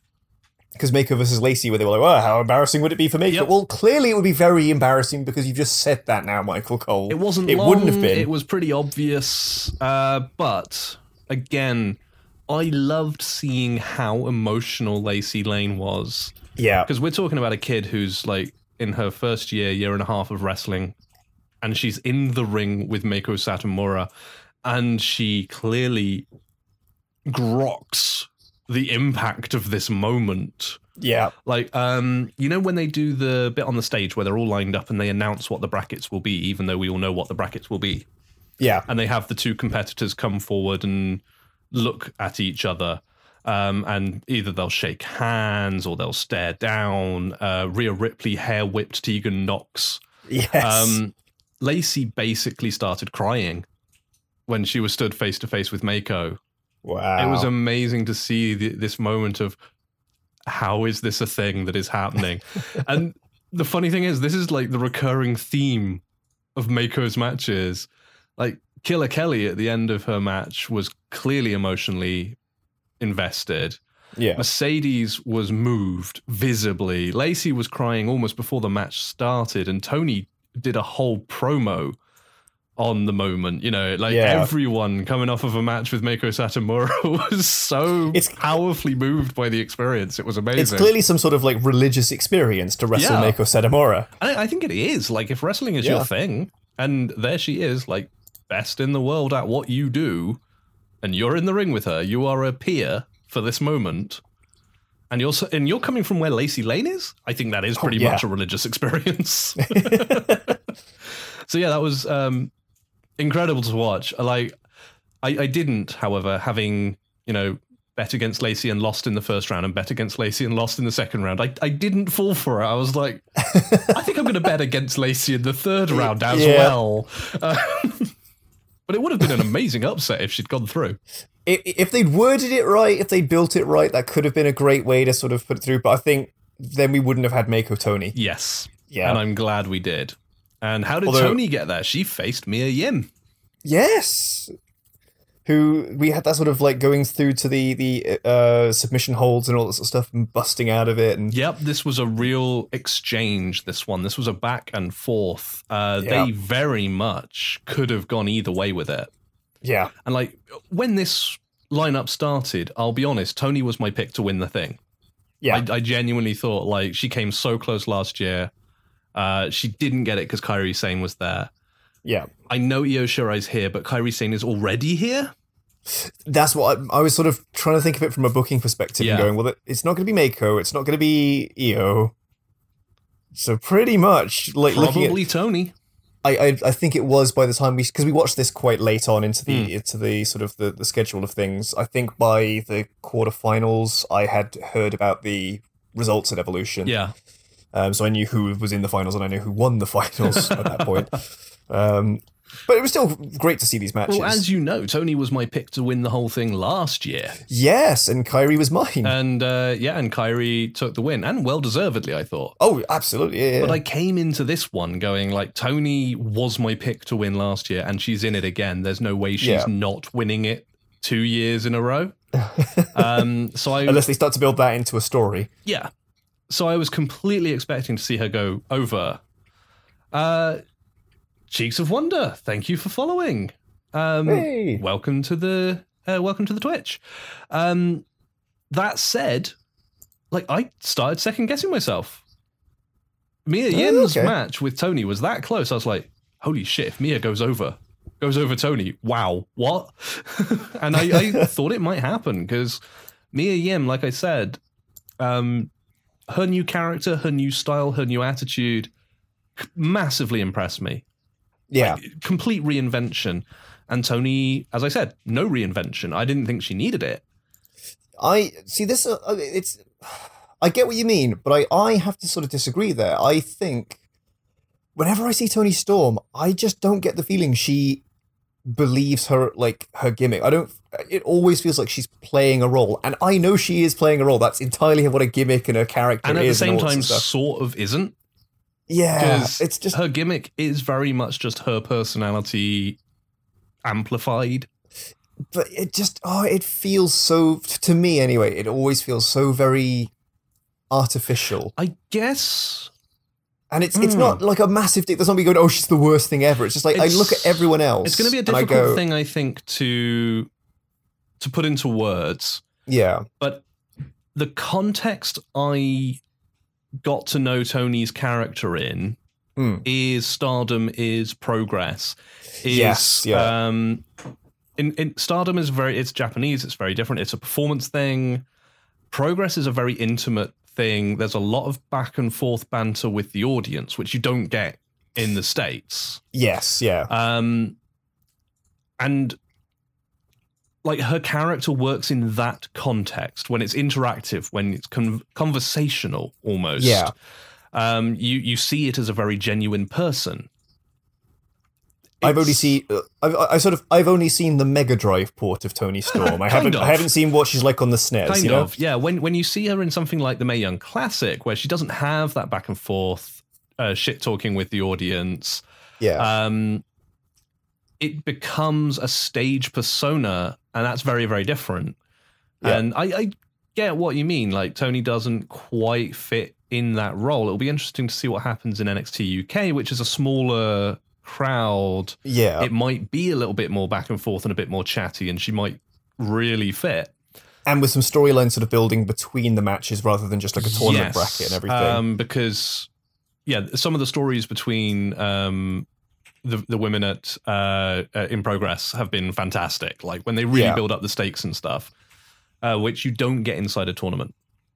And I got to say as well that the only other thing, the thing that let me down, this may not even be Toni's fault, but it might be like the video editor's fault. Something like that, is when they do the vignettes where they talk about the stuff and her recurring bit they keep coming back to is, I have to win the Mae Young Classic because this is my dream. And that's the weakest thing you could say there. Like that does not set you apart from anyone else in this tournament at all. No, that's fair. And again, it's probably not even her fault. It's like, literally the video editor going, right, that's good. We'll use that. Like, no, she's probably got, you could probably have her say something really cool, but you've just got this most vanilla, spineless comment of just, I've got to win because it's my dream. Like, I have to win because insert default line here. Yeah, there's some truth to that. Like, the difference there, I didn't need her to win me over in her vignettes because I'm totally already on her side. So very much my knowledge of her outside of the Mae Young Classic was feeding my backing of her. But this is why I started doubting myself, because Mia, her character very much works in a tournament setting. Her vignettes were very, very strong. Like this was a woman who was here to win, not because it's my dream. She was there to win because she has something to prove. She is the Blasian baddie. She is a new Mia Yim. She's done fooling around, and now she's going to kill you. They mentioned very, very briefly in a Toni Storm thing about her only making it to the semi-finals last time. Yes. But that was mostly done, I think, as a term, like she was just saying it as a term of respect to Kairi Sane. Yeah. Whereas with Mia Yim, they really played on the whole, I didn't get as far as I would have liked to last year. I messed up. Yeah. So now I'm back and I'm better. And I'm done playing was her whole thing. And that's a really good motivation. Yeah, and it makes you want to see what they can do and go, all right, prove it, go for it. And in fairness, in the first Mae Young Classic, Mia Yim lost to Shayna Baszler, and there's no shame in that. Oh, definitely not. Yeah. But in the end, Toni got the pin, and I returned to confidence that she was going to win the whole thing, because... that was the one moment you were worried. Yeah, that was it, because, I mean, even Mako versus Toni, I knew Toni had never beaten Mako before. I was like, she has to now. There's no way Mako's signing a WWE contract. Yeah. So, the booking spoiled it for you, but I was like, it'll be a hell of a match. Would have been very interesting to see if the finals had been Mako Io. Yes. Well, I laughed because of events that we will describe in a second, we ended up with an Aussie-Japan semi-final and an Aussie-Japan semi-final leading to an Aussie-Japan final. Yeah. Because I don't think it was meant to be. Yes. Let's talk about Tegan Nox versus Rhea Ripley. Which I was so looking forward to, but also I was brokenhearted about, because I'm like, who do I cheer for? Yep. I would have absolutely called it for Tegan Nox. Yes, this would have been the perfect, kill the giant, babyface overcomes the heel moment. Rhea, I thought, most improved of the tournament. Yeah. But I thought, I don't think she's quite ready. I don't think she's semi-finals ready. I think they are ready to put her on NXT UK, I just felt like Tegan was more of a semi-finalist. Going up against Io, I thought Tegan versus Io would be an amazing match. Oh my god! And that's what I would have booked. And I think that's what they booked. And this is it's the sad truth. If you're a wrestling fan, if you're a sports fan, you're gonna see injuries. Yeah. And Tegan Nox's knee exploded. And it's not even... I honestly thought it was going to be a storyline thing, because they're always talking about, her knee brace, her left knee was surgically repaired. That's why she wasn't in the first Mae Young Classic. Yep. And yeah, there was they couldn't have asked to give Rhea a better storyline. Yeah. Tegan comes back after missing the first Mae Young Classic. She's had her left knee surgically repaired. She gets in the ring with Rhea Ripley, and her right knee, her quote-unquote good knee, explodes. And I mean... she does a suicide dive and just ACL, smashes it into the ground. LCL, fractured tibia, torn meniscus. Like, everything that could go wrong in that knee went wrong. Yeah. But as she said, at least her scar is in the shape of a lightning bolt. Even when she's injured, still the shiniest wizard. That's awesome. Fucking love Tegan.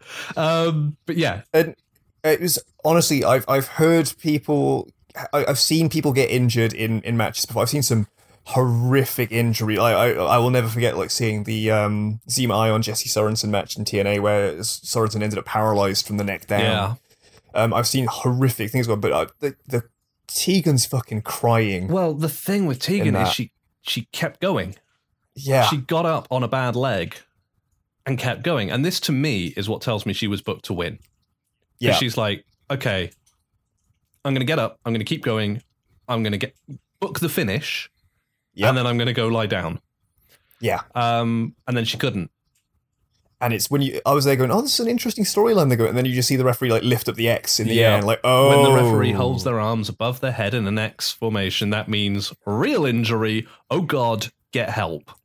Yeah. And this, as horrible as it was to watch, I hate seeing wrestlers get injured. Yeah, and when you heard her crying, as they described it afterwards, that wasn't necessarily pain or the actual injury itself. That was, I think it was Triple H actually who said, she's out with a broken heart, not a broken leg. Yeah. Because it's shit, now it's over. I can't go on anymore. And but I immediately started watching Rhea. Yes, absolutely. Because here's the thing. These things happen. If you're going to be a wrestler, if you're going to be a professional wrestler and you're going to be a good professional wrestler, one of the things you need to do is handle that. Yeah. And when Tegan tried to keep going, credit to Rhea, she didn't lay off, but she went nowhere near the fucking knee. Yes, yeah. Because the obvious heel thing to do in a storyline is, your knee is hurt, I will go after the knee. No, there were a lot of flat hits to the back. There was some stuff around the head. There was some arm work. I ain't touching your fucking knee. Yeah. And she clearly was willing to keep going as long as Tegan was willing to keep going, and wasn't doing any, no throws, no slams, nothing like that. Just let's keep this match going and see how you feel. We'll do a brawl so it's easy to sort of keep up with. And works with my character. Backing you into a corner and just hitting you works really well. Yeah. And then when she's down, watching Rhea not break from that smirking snarl and just sort of pace and watch with disdain and shrug. She handled it like a fucking pro, because inside she's got to be like, oh God, oh God, oh God, oh God. Yeah. And again, I go back to that the Zima Ion Sorensen match. When the X came up and everything, and before anyone knew what had gone wrong, all that Sorensen had said is basically literally, I can't feel anything below my neck.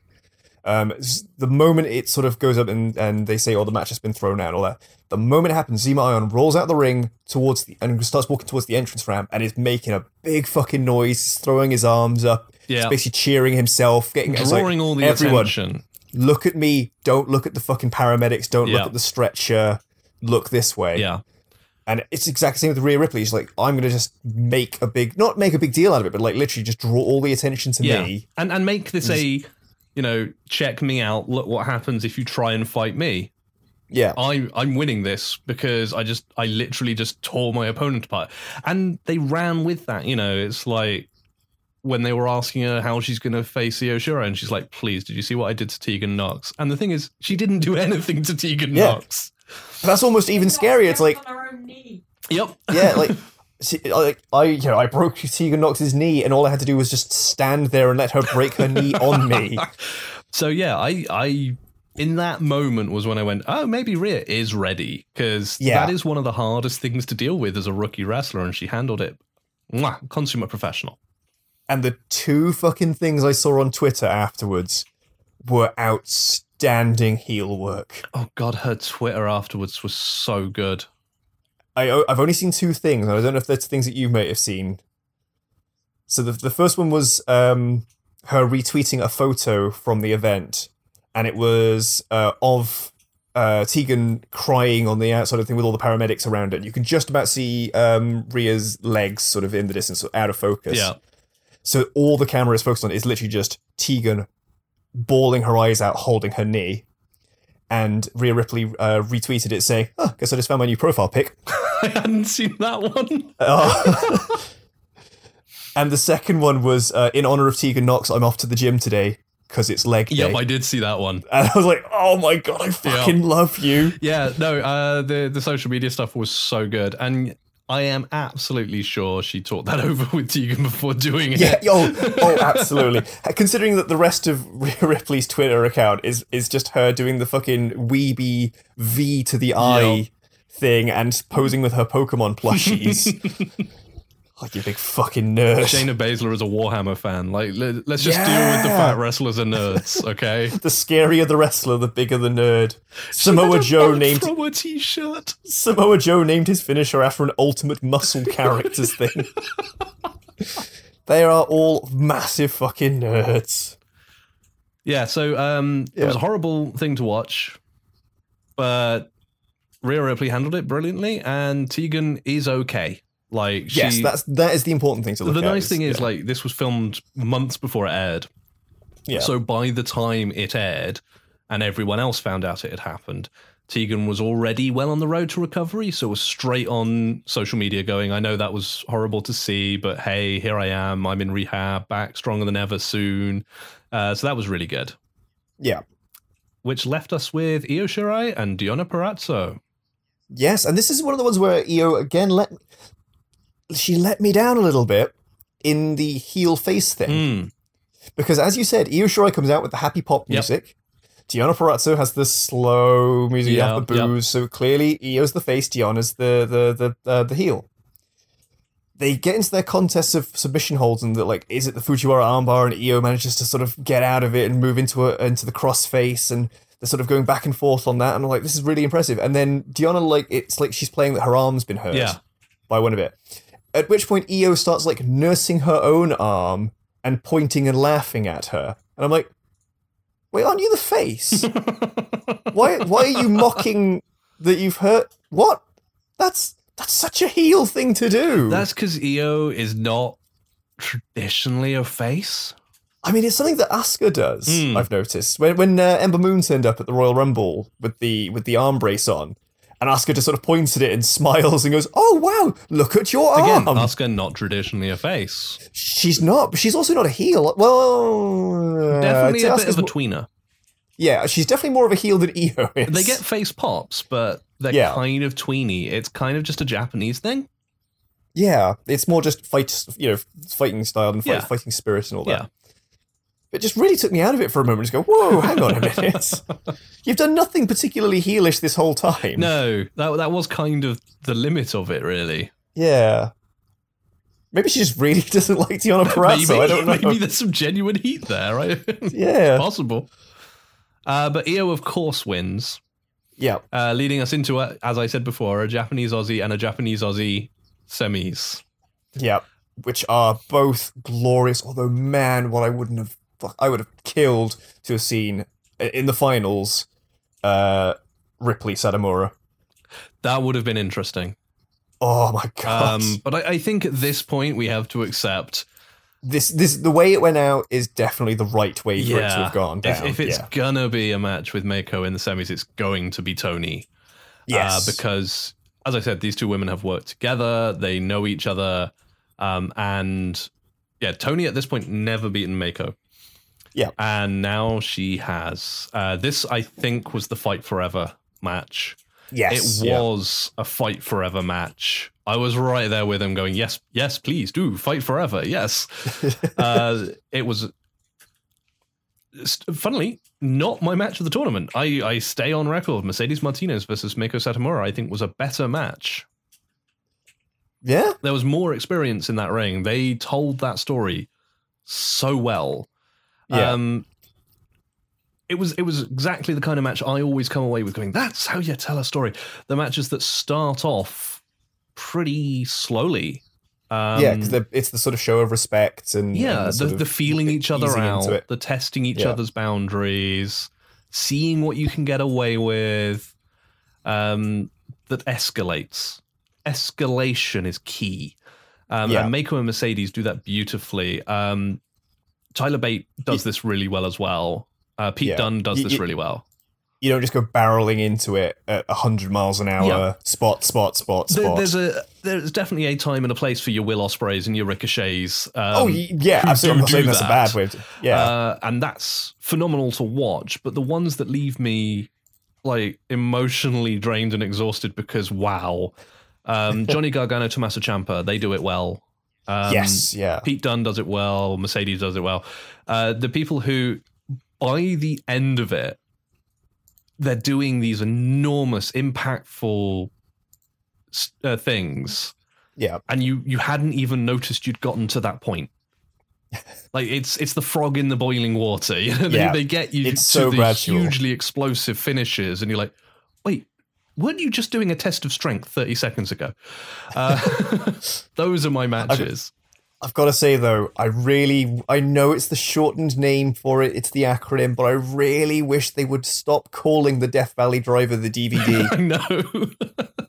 Like, Death Valley Driver is one of the coolest goddamn wrestling move names ever. It's like the Frankensteiner. Like, it's just one of those things you see at a beat 'em up with a wrestling character in it. It's like Boston Crab, Death Valley Driver, Frankensteiner. Those are the fucking great names. DVD, things. And I'm like, it's all Blu-rays these days. If that, exactly. No one has physical media. DVDs are so over. Jesus, yeah. Call it the Death Valley Driver.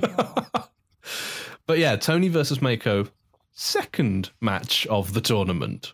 I loved it. It was absolutely a great match. I'm not gonna what's the word? Disagree, that's the word I was like. I kept trying to say dissuade, and what the fuck is that? And this is the thing about talking about Toni Storm's character. Yeah. She got on the microphone afterwards and just was speechless for a while, and then finally managed to say, as if I just beat Meiko Satomura. And that is both perfectly fitting with her character and also not in character. And that is why I like Toni's character. That's fair enough. Because like I said, it's just her. Her character is completely no pretense. What you see is what you get. This is who she is. I like that. It feels very genuine. And in everything I've seen of her, it's consistent. And I think that has counted for a lot. And we're talking about the genuine emotion of people who'd faced Meiko Satomura in this tournament. And Toni left all that emotion in the ring. Yeah, there was no question. She had just had a time. And what's funny is so many British promotions have now, you know that thing when a wrestler becomes beatable. Yeah, oh yeah. So you had Asuka finally was beaten and then has been beaten a lot. So many UK promotions have seen this as a marking that Meiko Satomura is beatable, especially by Toni Storm. And she's had like 3 wins over Meiko since in various promotions. Oh, I know. So yeah, that happened. But this was the first one, and you could tell it was special. Yes. And speaking of special, Rhea Ripley in a match I don't think she was expecting to be in. Oh, this was such a fucking good match. For me, number 3 of the tournament. I put both of the semi-finals over the finals. Yeah, absolutely. I will absolutely agree with you on that one. I think mostly because with this one, with Rhea Ripley and Io Shirai, I never realized how much I take for granted the superplex. Because we see it all the time. Yeah. Like, in matches. It's like, I wish they'd stop saying suicide dive for two reasons. And I'm not the only person to express this opinion. I know I'm repeating a very common opinion in the wrestling crowd. One, the word suicide is not a great word. And I don't like that connotation just coming up all the time. Two, it's called the suicide dive or the suicide or whatever you call it because it's so dangerous. It's such a risk you're taking. Yep. Sure, it happens every fucking match, though. It should just be the ordinary dive, the expected dive, the regular dive, or the dive. Stop doing it every single match. Unless you can do... Someone in this tournament did it, and I can't remember who it was. It might have been Casey Catanzaro.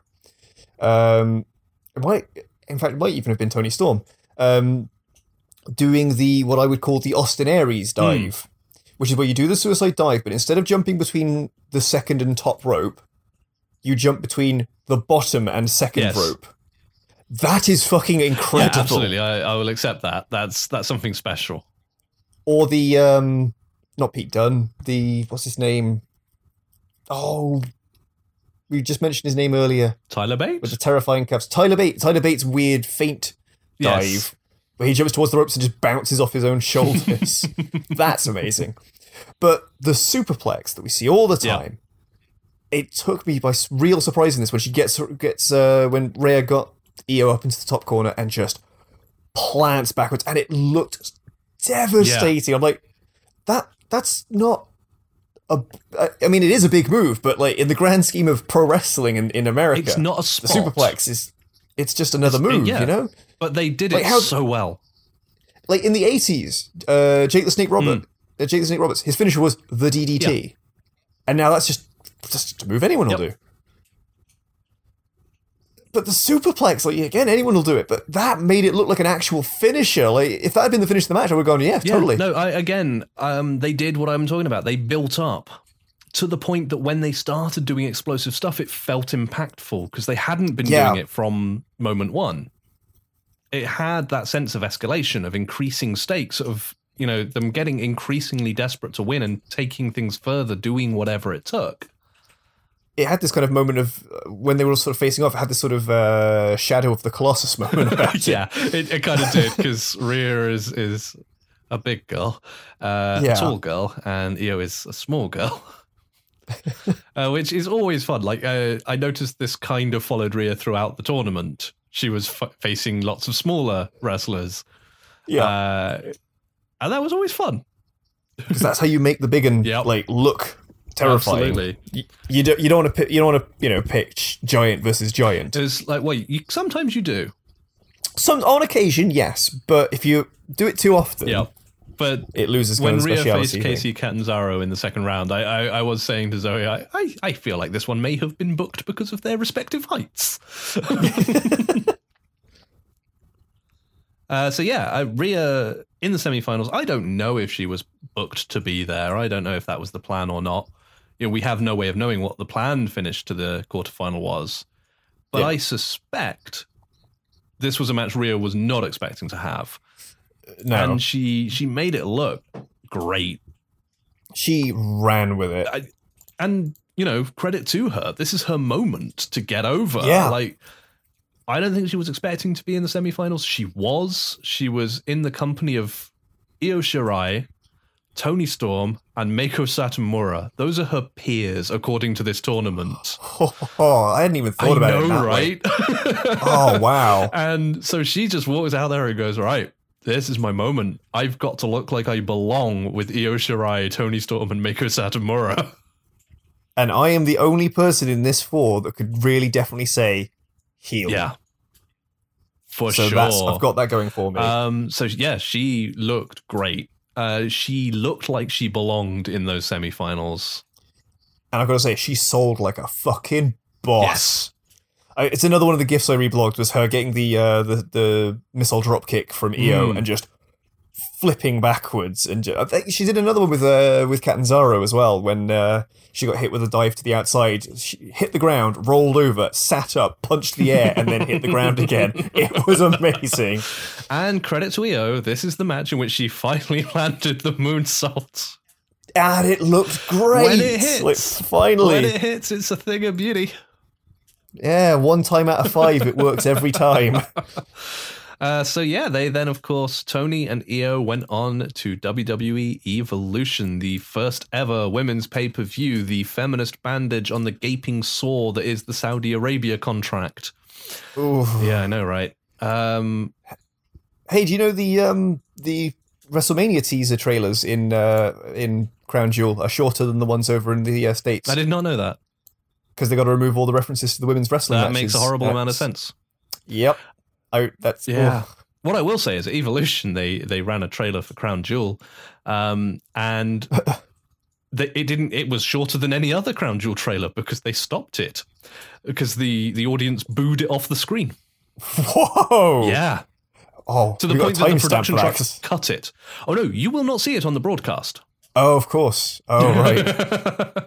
You do not see this happen on the broadcast, but according to many sources who were in the building, Evolution booed a Crown Jewel trailer off the screen. Wow. Yeah. Which is pretty great. So obviously we were talking about it and you haven't seen all of Evolution. So we will not spoil it, but you have seen the finale of the Mae Young Classic. I have. And it was a damn good match. It was not the strongest match of the tournament. Nope, but as I said, I'd put it in 4th. But that's not that's definitely not a strike against it. Because those 3 were pretty fucking good. Yeah. This absolutely fantastic, delicious steak is not of the top 5 steaks in the world. Yes, it's only the 6th best steak in the world. Oh no. Yeah. It was a fantastic match. It was the only match for which the crowd cooled off in the entirety of Evolution. Yeah. And that's only because the crowd didn't know who the fuck these women were. Because there's a mainstream audience, obviously, who are watching the Raw and SmackDown product. They don't necessarily even know who Shayna and Kairi are when they're coming out for the NXT Women's Championship later. Yeah. And according to some people who were there, it was the only time, as I said, that the crowd cooled off because the crowd were revved up for Evolution in a way that only WrestleMania crowds usually are.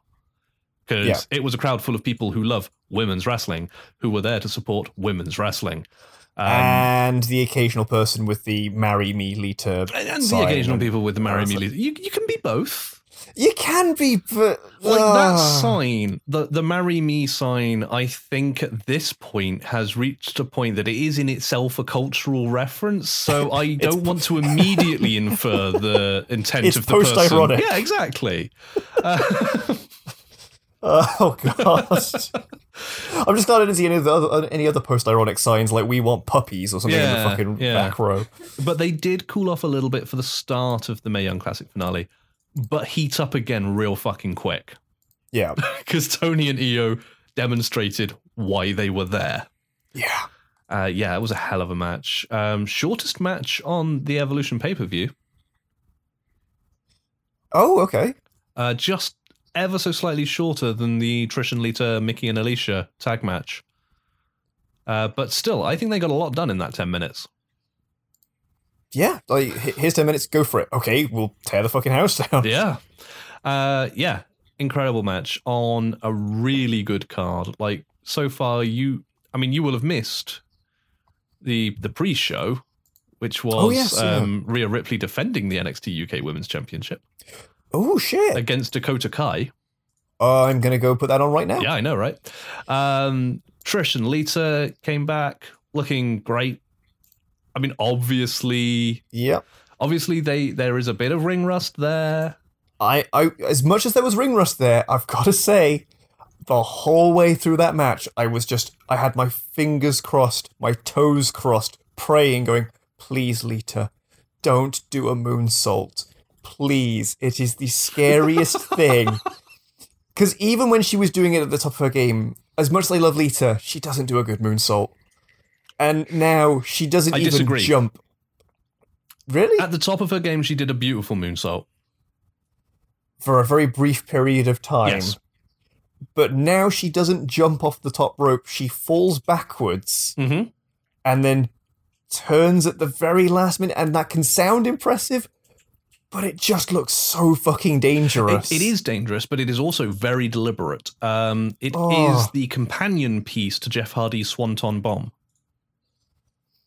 which is even more dangerous. It is, but I just, whenever I look at her moonsault, I'm just like, not including this match, this is what my point was going to be. Like, when she did it at, what?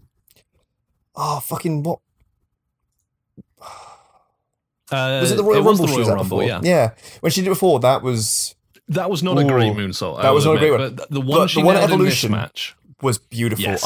I will not take that away from her. That was incredible. Yeah, we saw a beautiful Lita Salt. Sorry, we saw a beautiful Twist of Fate. We saw a beautiful Stratisfaction. Like they did the hits. The band came out and played the classics. I was really worried when Trish did the chop on Mickie James and then licked her hand, and I was like, wait, didn't you guys get in massive trouble the last time there was hand licking going on between you two? Yes, they did. But hey, didn't Mickie James nearly get fired over that? Yeah, but this is a different time. I mean, and it was a different move. That was before the PG era. Well, that's true. Yeah. But yeah, it was a good match. I'm sad that Alexa couldn't be in it, but she was carrying an injury, unfortunately. Oh, but yeah. Which is why Alicia Fox was standing in for her. When I saw Alicia Fox, I was like, who gave her access to the other fucking hat box? Because the last time I saw her, she had a fucking giant fruity hat on with like flowers and shit coming out of it, and now it's just this giant top hat. And I'm like, well, that's because she was the Mad Hatter. Yes, but stop giving her hats. No, Please. never. Couldn't she at least have taken Tony Storm's tiny hat from last year? Then they had the Battle Royal for the Women's Championship match, which I thoroughly enjoyed. I did, and I thought it was incredibly notable that was it the final four? It was certainly the final three, but the last survivors were all women of color. Oh, yeah. So you had Nia. You had oh God, why is her first name eluding me? You were left with Tamina, Zelina Vega, Ember Moon, and Nia Jax. Yeah, and Asuka actually before that. So the last five. Yes, Ember eliminated Asuka. Yeah. I was like, oh, fucking A, awesome. So, I mean, that was a strong moment for a company that is pretty much known for identikit blonde wrestlers. Yeah. As you could somewhat see with Trish and Mickie being in that match, both being harkening back to that era. Yep. So, yeah, seeing that was good. Although, speaking of the identikit blonde wrestler, I didn't recognize Carmella until she started moonwalking. Yeah, I know what you mean. Brunette suits her, I've got to say. Yeah, but that match did remind us a little bit of the identikit blonde, because you had Mandy Rose in there, you had Dana Brooke in there, sort of, and then of the modern era. Yeah. You also had Michelle McCool, Tori Wilson, Kelly Kelly, all coming back to go, hey, remember when this was all women's wrestling was? There were moments that I looked, because I know Dana Brooke gets people don't seem to like her. No. And she is very limited in what she can do. She is.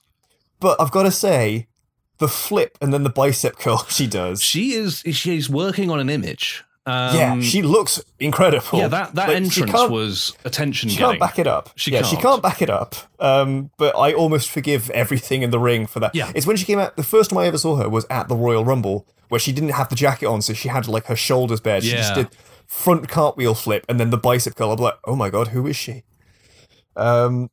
But like, I saw some of the harkening backs and I was like, oh cool, there's Ivory in there, holy shit. Molly Holly was there. Molly Holly, Alundra fucking Blaze. Oh God, Zoe will vouch for my reaction when Alundra Blaze came out. I was amazed. I've got to say, I did nearly laugh a little bit when I saw that her Twitter handle is Medusa. Yes. Which was the name she had when she went to WCW and tossed the WWF Women's title in the bin. Yep. Oh, I didn't realize that was the case. That's right. But yeah, and then it was like, oh, cool, all these people come out. And then it was Michelle McCool. I'm like, oh, no. Yeah. Well, actually, I'd rather have Michelle McCool back than Kelly Kelly. Oh, I think Michelle McCool it's two things that really piss me off about Michelle McCool. It's one is that she was booked to be like the Kane of the Women's Royal Rumble, just throwing people out left, right, and center. I'm like, now, is this because she's incredibly talented?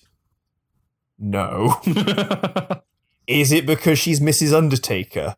Yes. Possibly. I will say the thing that I really adored about the Battle Royal in Evolution was not in the Battle Royal itself, but something it led to later, which is, Mandy Rose turned on Sonya Deville. Oh, yes, yeah. Have you seen the little interview piece they did after it with Sonya about that? I hadn't, no. Oh my God, it's the cutest fucking thing. Because they're doing one of those in the corridor backstage immediately after interviews. And they're like, so Sonya, how do you feel about what happened in the Battle Royal with Mandy Rose turning on? And she said, oh, how do I feel? How do I feel about my supposed tag team partner betraying me? It's pretty clear how I'm going to feel. And at which point Mandy walks on stage left with 2 boxes of donuts. Just goes, Sonya, donut be mad at me? Oh. So he sort of looks at her and goes, apple cinnamon? Yeah. And just takes the one that Mandy has half eaten and starts biting. It's like, I brought you your own, but okay, you can have that one. That's fine. Yeah. And then they just sort of walk off, having forgotten there's an interview. And Sonya goes, don't be mad at me, you idiot. And also in that Battle Royal, I'm starting to understand the Iconics now. I know, right? It was as much as I really didn't quite get and or like them the last time I saw them. Mm-hmm. It was the moment they went, we've got it now, the historic first ever women's all women's pay-per-view. It's going to be absolutely historic here in Long Island. Yep. Oh my God, you lot sound weird. And it's that beautiful moment of them doing the best mate hand slappy weird thing they do as all of the legends just circle them. They were the Vicky Guerrero of this Battle Royal. But I just love that. Oh God, can you imagine having a weird accent like these people in Long Island? That would be the worst. Yes, you're starting to get the Iconics. They are very good at what they do. Yeah. I'm like, shit, I get it now. And, I mean, the rest of the pay-per-view is brilliant. I'm not going to spoil it for you. I am going to say... I have had every match spoiled, I will say that. That's fair. I will say you can turn it off 15 minutes before it ends. Oh, is it Rousey Bella? Yeah, Ronda Rousey versus Nikki Bella is about a 15-minute running time. Wow. Also, no knock against Nikki Bella in particular, but why is she why has she got a title shot? Why is she the number 1 contender? Because she's Nikki Bella. But she's... I've always considered like the Bella twins to have been like, a few years ago kind of thing, not currently high up on the standings. I mean, they are. Okay. Certainly, right. They are, and they have been for a while because of Total Divas, Total Bellas, because of their respective relationships with John Cena and Daniel Bryan, which they lean into a little bit in character. Yeah. That it's often a criticism against them in character that they are nepotistically pushed. They are also probably the biggest names of the old Divas era around. Yeah. So they have a lot of heat behind them. They have quite a push. Okay, fair enough. But the whole thing with her and Ronda is a storyline. So they tagged with her, turned on her, and she did this emotional piece about how when she turned up at WrestleMania, the Bellas were the first people to welcome her, and they seemed really nice. And she was like, oh, this is great. Women together doing our thing, pushing women's wrestling forward. And then they just stabbed me in the back. And she very much lent into the whole, these women who they only stab me in the back because they are not as good as me. They're riding on the coattails of their men. And that's where this whole feud came from. Right. That's what built this up, because they needed an opponent for Ronda. And without meaning to sound too mean to Nikki, they needed it to not be one with stakes, because they're still waiting to find the feud for WrestleMania, because Ronda's champion until WrestleMania. God, so how fucking pointless is... I was going to say, how fucking pointless is Raw at the moment with the two head champions? I know, it's so pointless. Like, this is the problem with putting your title on people like this, on Brock and Ronda. Who won't show up for the week-to-week shows. Ronda is there week to week. This is now her full-time job, and she is committed to it. She not wasn't playing for a the while. Lesnar game. Yeah. She wasn't for a while because they were holding her back, because she hadn't properly debuted yet. But since she's become the champ, she is a fighting champ, she is a TV champ, she is there, she is doing her job. Like, I hate her as a person, but as a wrestler, she is doing her job. I will give credit where it's due. I just don't like her. Enough. Yeah. For very many reasons. Would rather she wasn't on TV all the time. Yes, but I kind of love... Like, I was initially pissed off that Becky Charlotte wasn't the main event. Yeah. I actually kind of love that it is. Because the Becky Charlotte Last Woman Standing match is half an hour long. Wow. And it's insane. Match of the night? Oh, God, yes. Cool. Match of the year for the women's division? This is what I keep hearing from people. Yeah. It's astonishingly good. There's a few botches in there, obviously, because... It's a long match. It's a long match, and also women haven't had a chance to do this kind of shit.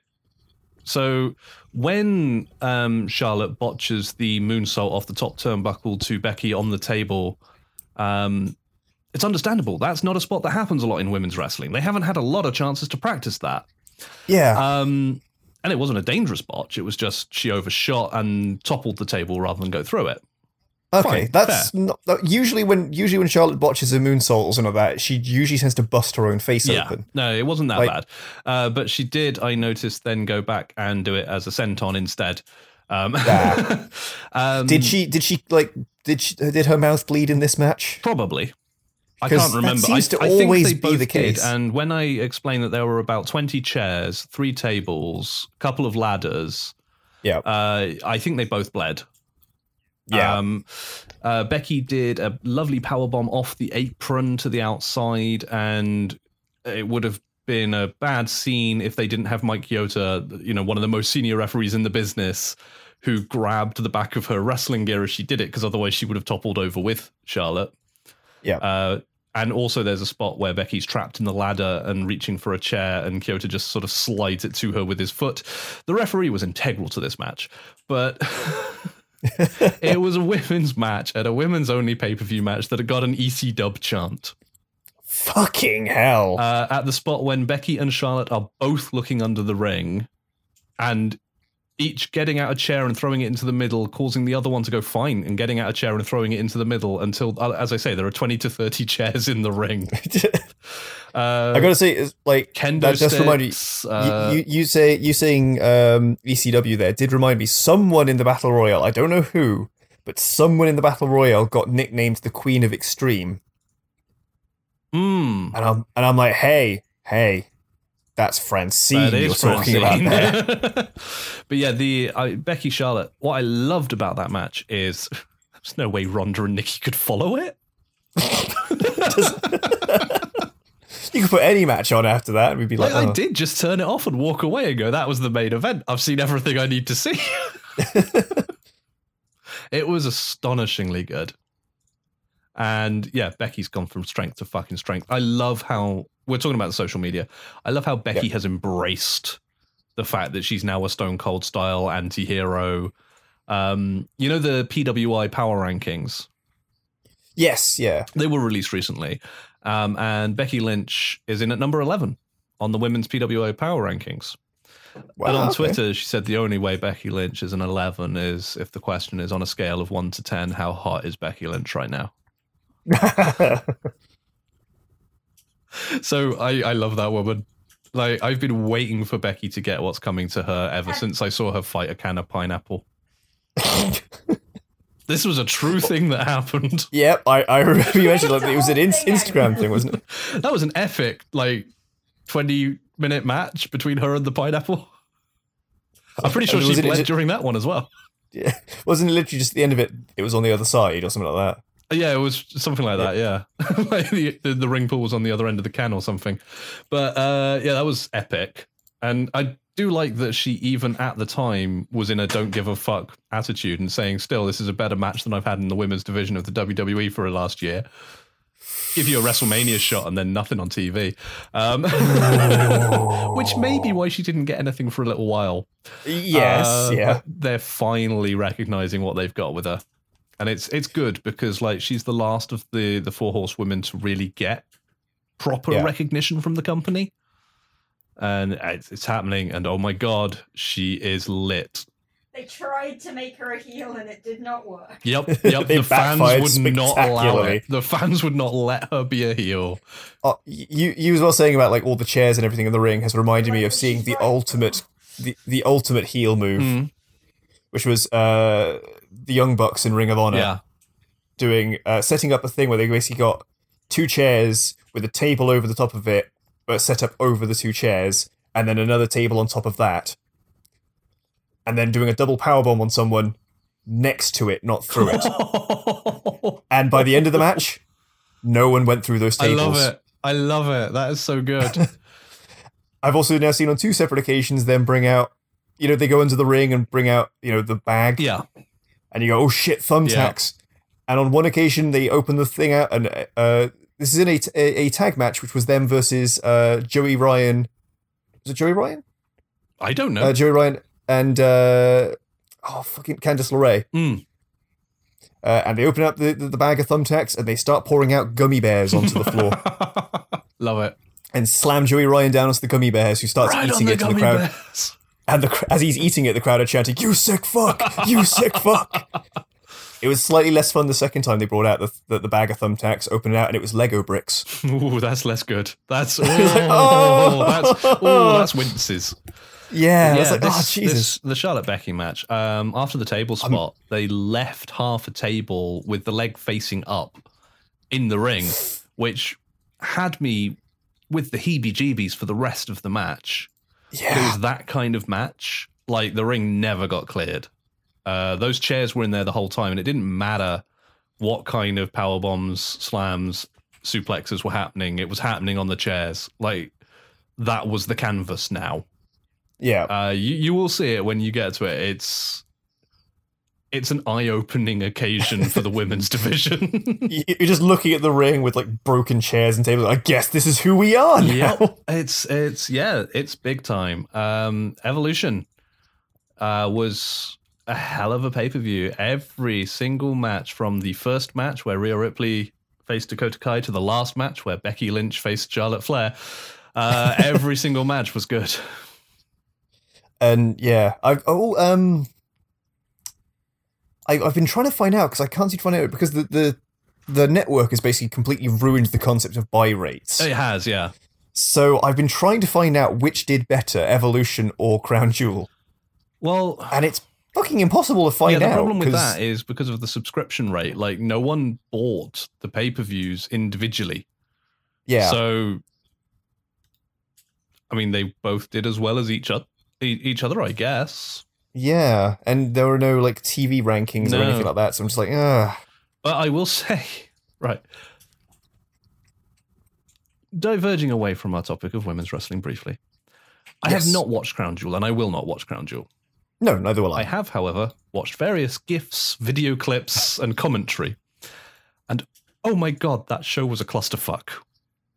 From what I've seen, yeah. There was nothing good there, from what I've seen. Everything was terrible. Shane McMahon won the World Cup and declared the best wrestler in the world, despite not being a competitor in the tournament. I saw the brackets of the tournament, and then it was and the winner is Shane McMahon. Wait, what? Scene missing. Yeah. Hang on. And apparently this is building into a TV storyline where he'll come on as a regular wrestler, and his heel gimmick will be claiming that he's the best in the world because he won the World Cup. No. I know. But nothing can compare. Right. We have a 28-minute main event on Evolution of Becky Charlotte, and it was hardcore, and it was brutal, and fight forever. Yep. And we had a 27, nearly 28-minute main event on Crown Jewel of 50-year-old men who need to stop. Was this the tag match? Yes. Why were they the main fucking event? Because it's Triple H. You tell Triple H not to be the main event of a pay-per-view he's on. I thought he'd grown out of it by now. This was the COO of a major American corporation, a retired man, and a mayor. The mayor of Knoxville. Shouldn't you be doing mayor things? Shouldn't you be doing politics? Is there not some political conflict of interest in going to Saudi Arabia? Holy shit, that's a good point. Right? Shit. Actually, I suppose he's a mayor, which is local politics. Yeah, it's local politics, but still. He's still a local mayor on the Republican ticket. Like, there is still... Is he Republican? I'm pretty sure he is. I thought he was independent, like libertarian. He might be. No, Republican. Oh, He is the Republican ticket, mayor of Knox County. But yeah, God. Oh, man. So, Shawn Michaels, every time he landed, you can see him flexing his fingers like he'd just got a stinger and was checking he still had feeling. Oh, every Jesus. time. Triple H, of course, tore his pectoral muscle, lost complete control of his arm, and, like, this... You know, everybody talks too much in Botchamania. Yes. Play this match from beginning to end with a everybody talks too much stinger at the beginning. Because no one knew what they were doing. They're just screaming spots at each other. Yeah, just screaming spots or just speaking them, but in stage whispers directly in front of the cameras. So Triple H is being held by Undertaker and goes, no, throw me the other way. And... And then Shawn Michaels coming over to Kane, picking him up, putting him in a headlock and going, Triple H has torn his pec. Oh my God, so you can actually understand what Shawn Michaels was saying? Well, if you speak Shawn Michaels. Because I've listened to that man on the pre-show before, and I would never be able to understand. But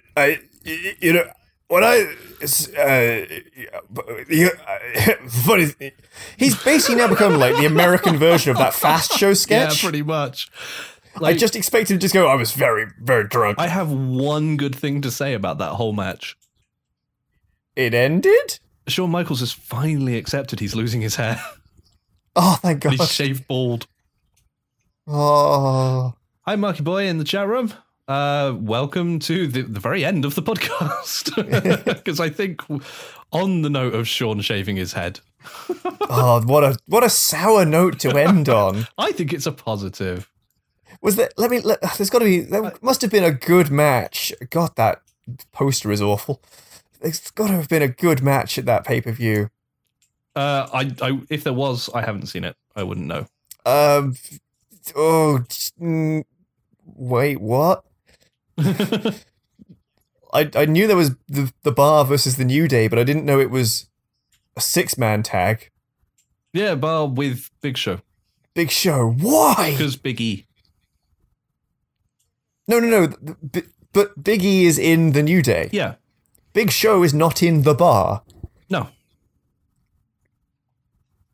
What? Anyway. So, anything else to say about Mae Young Classic, Evolution, or Crown Jewel, I guess? I have nothing more to say about Crown Jewel. I feel like we've given it too much attention. I feel like we have.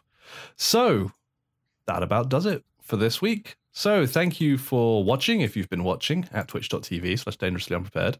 Thank you for listening, however you've been listening. And if you want to go and suggest topics for show, go to dangerouslyunprepared.com. We are there. If you want to follow us on social media and find out when we're streaming, when we're doing episodes, and what we're talking about, go to Unprepared Show on Twitter. Ooh. You can, that's our Twitter. You can join our Discord if you want to join in with the community and talk with us throughout the week, discuss episodes and all the kinds of topics we talk about here. You can find the link to that underneath the video at twitch.tv/dangerously-unprepared, or also on Facebook. Search for Dangerously Unprepared. Or just keep listening to the podcast. Yeah, I was going to try and throw in a sort of like a video link thing to twitch.tv/dangerously-unprepared, but I feel like I've really played the joke out now. Fair enough. So until next time, you have been listening to Dangerously Unprepared. I have been Simon. No, I've been Kyrie. Goodbye. Bye.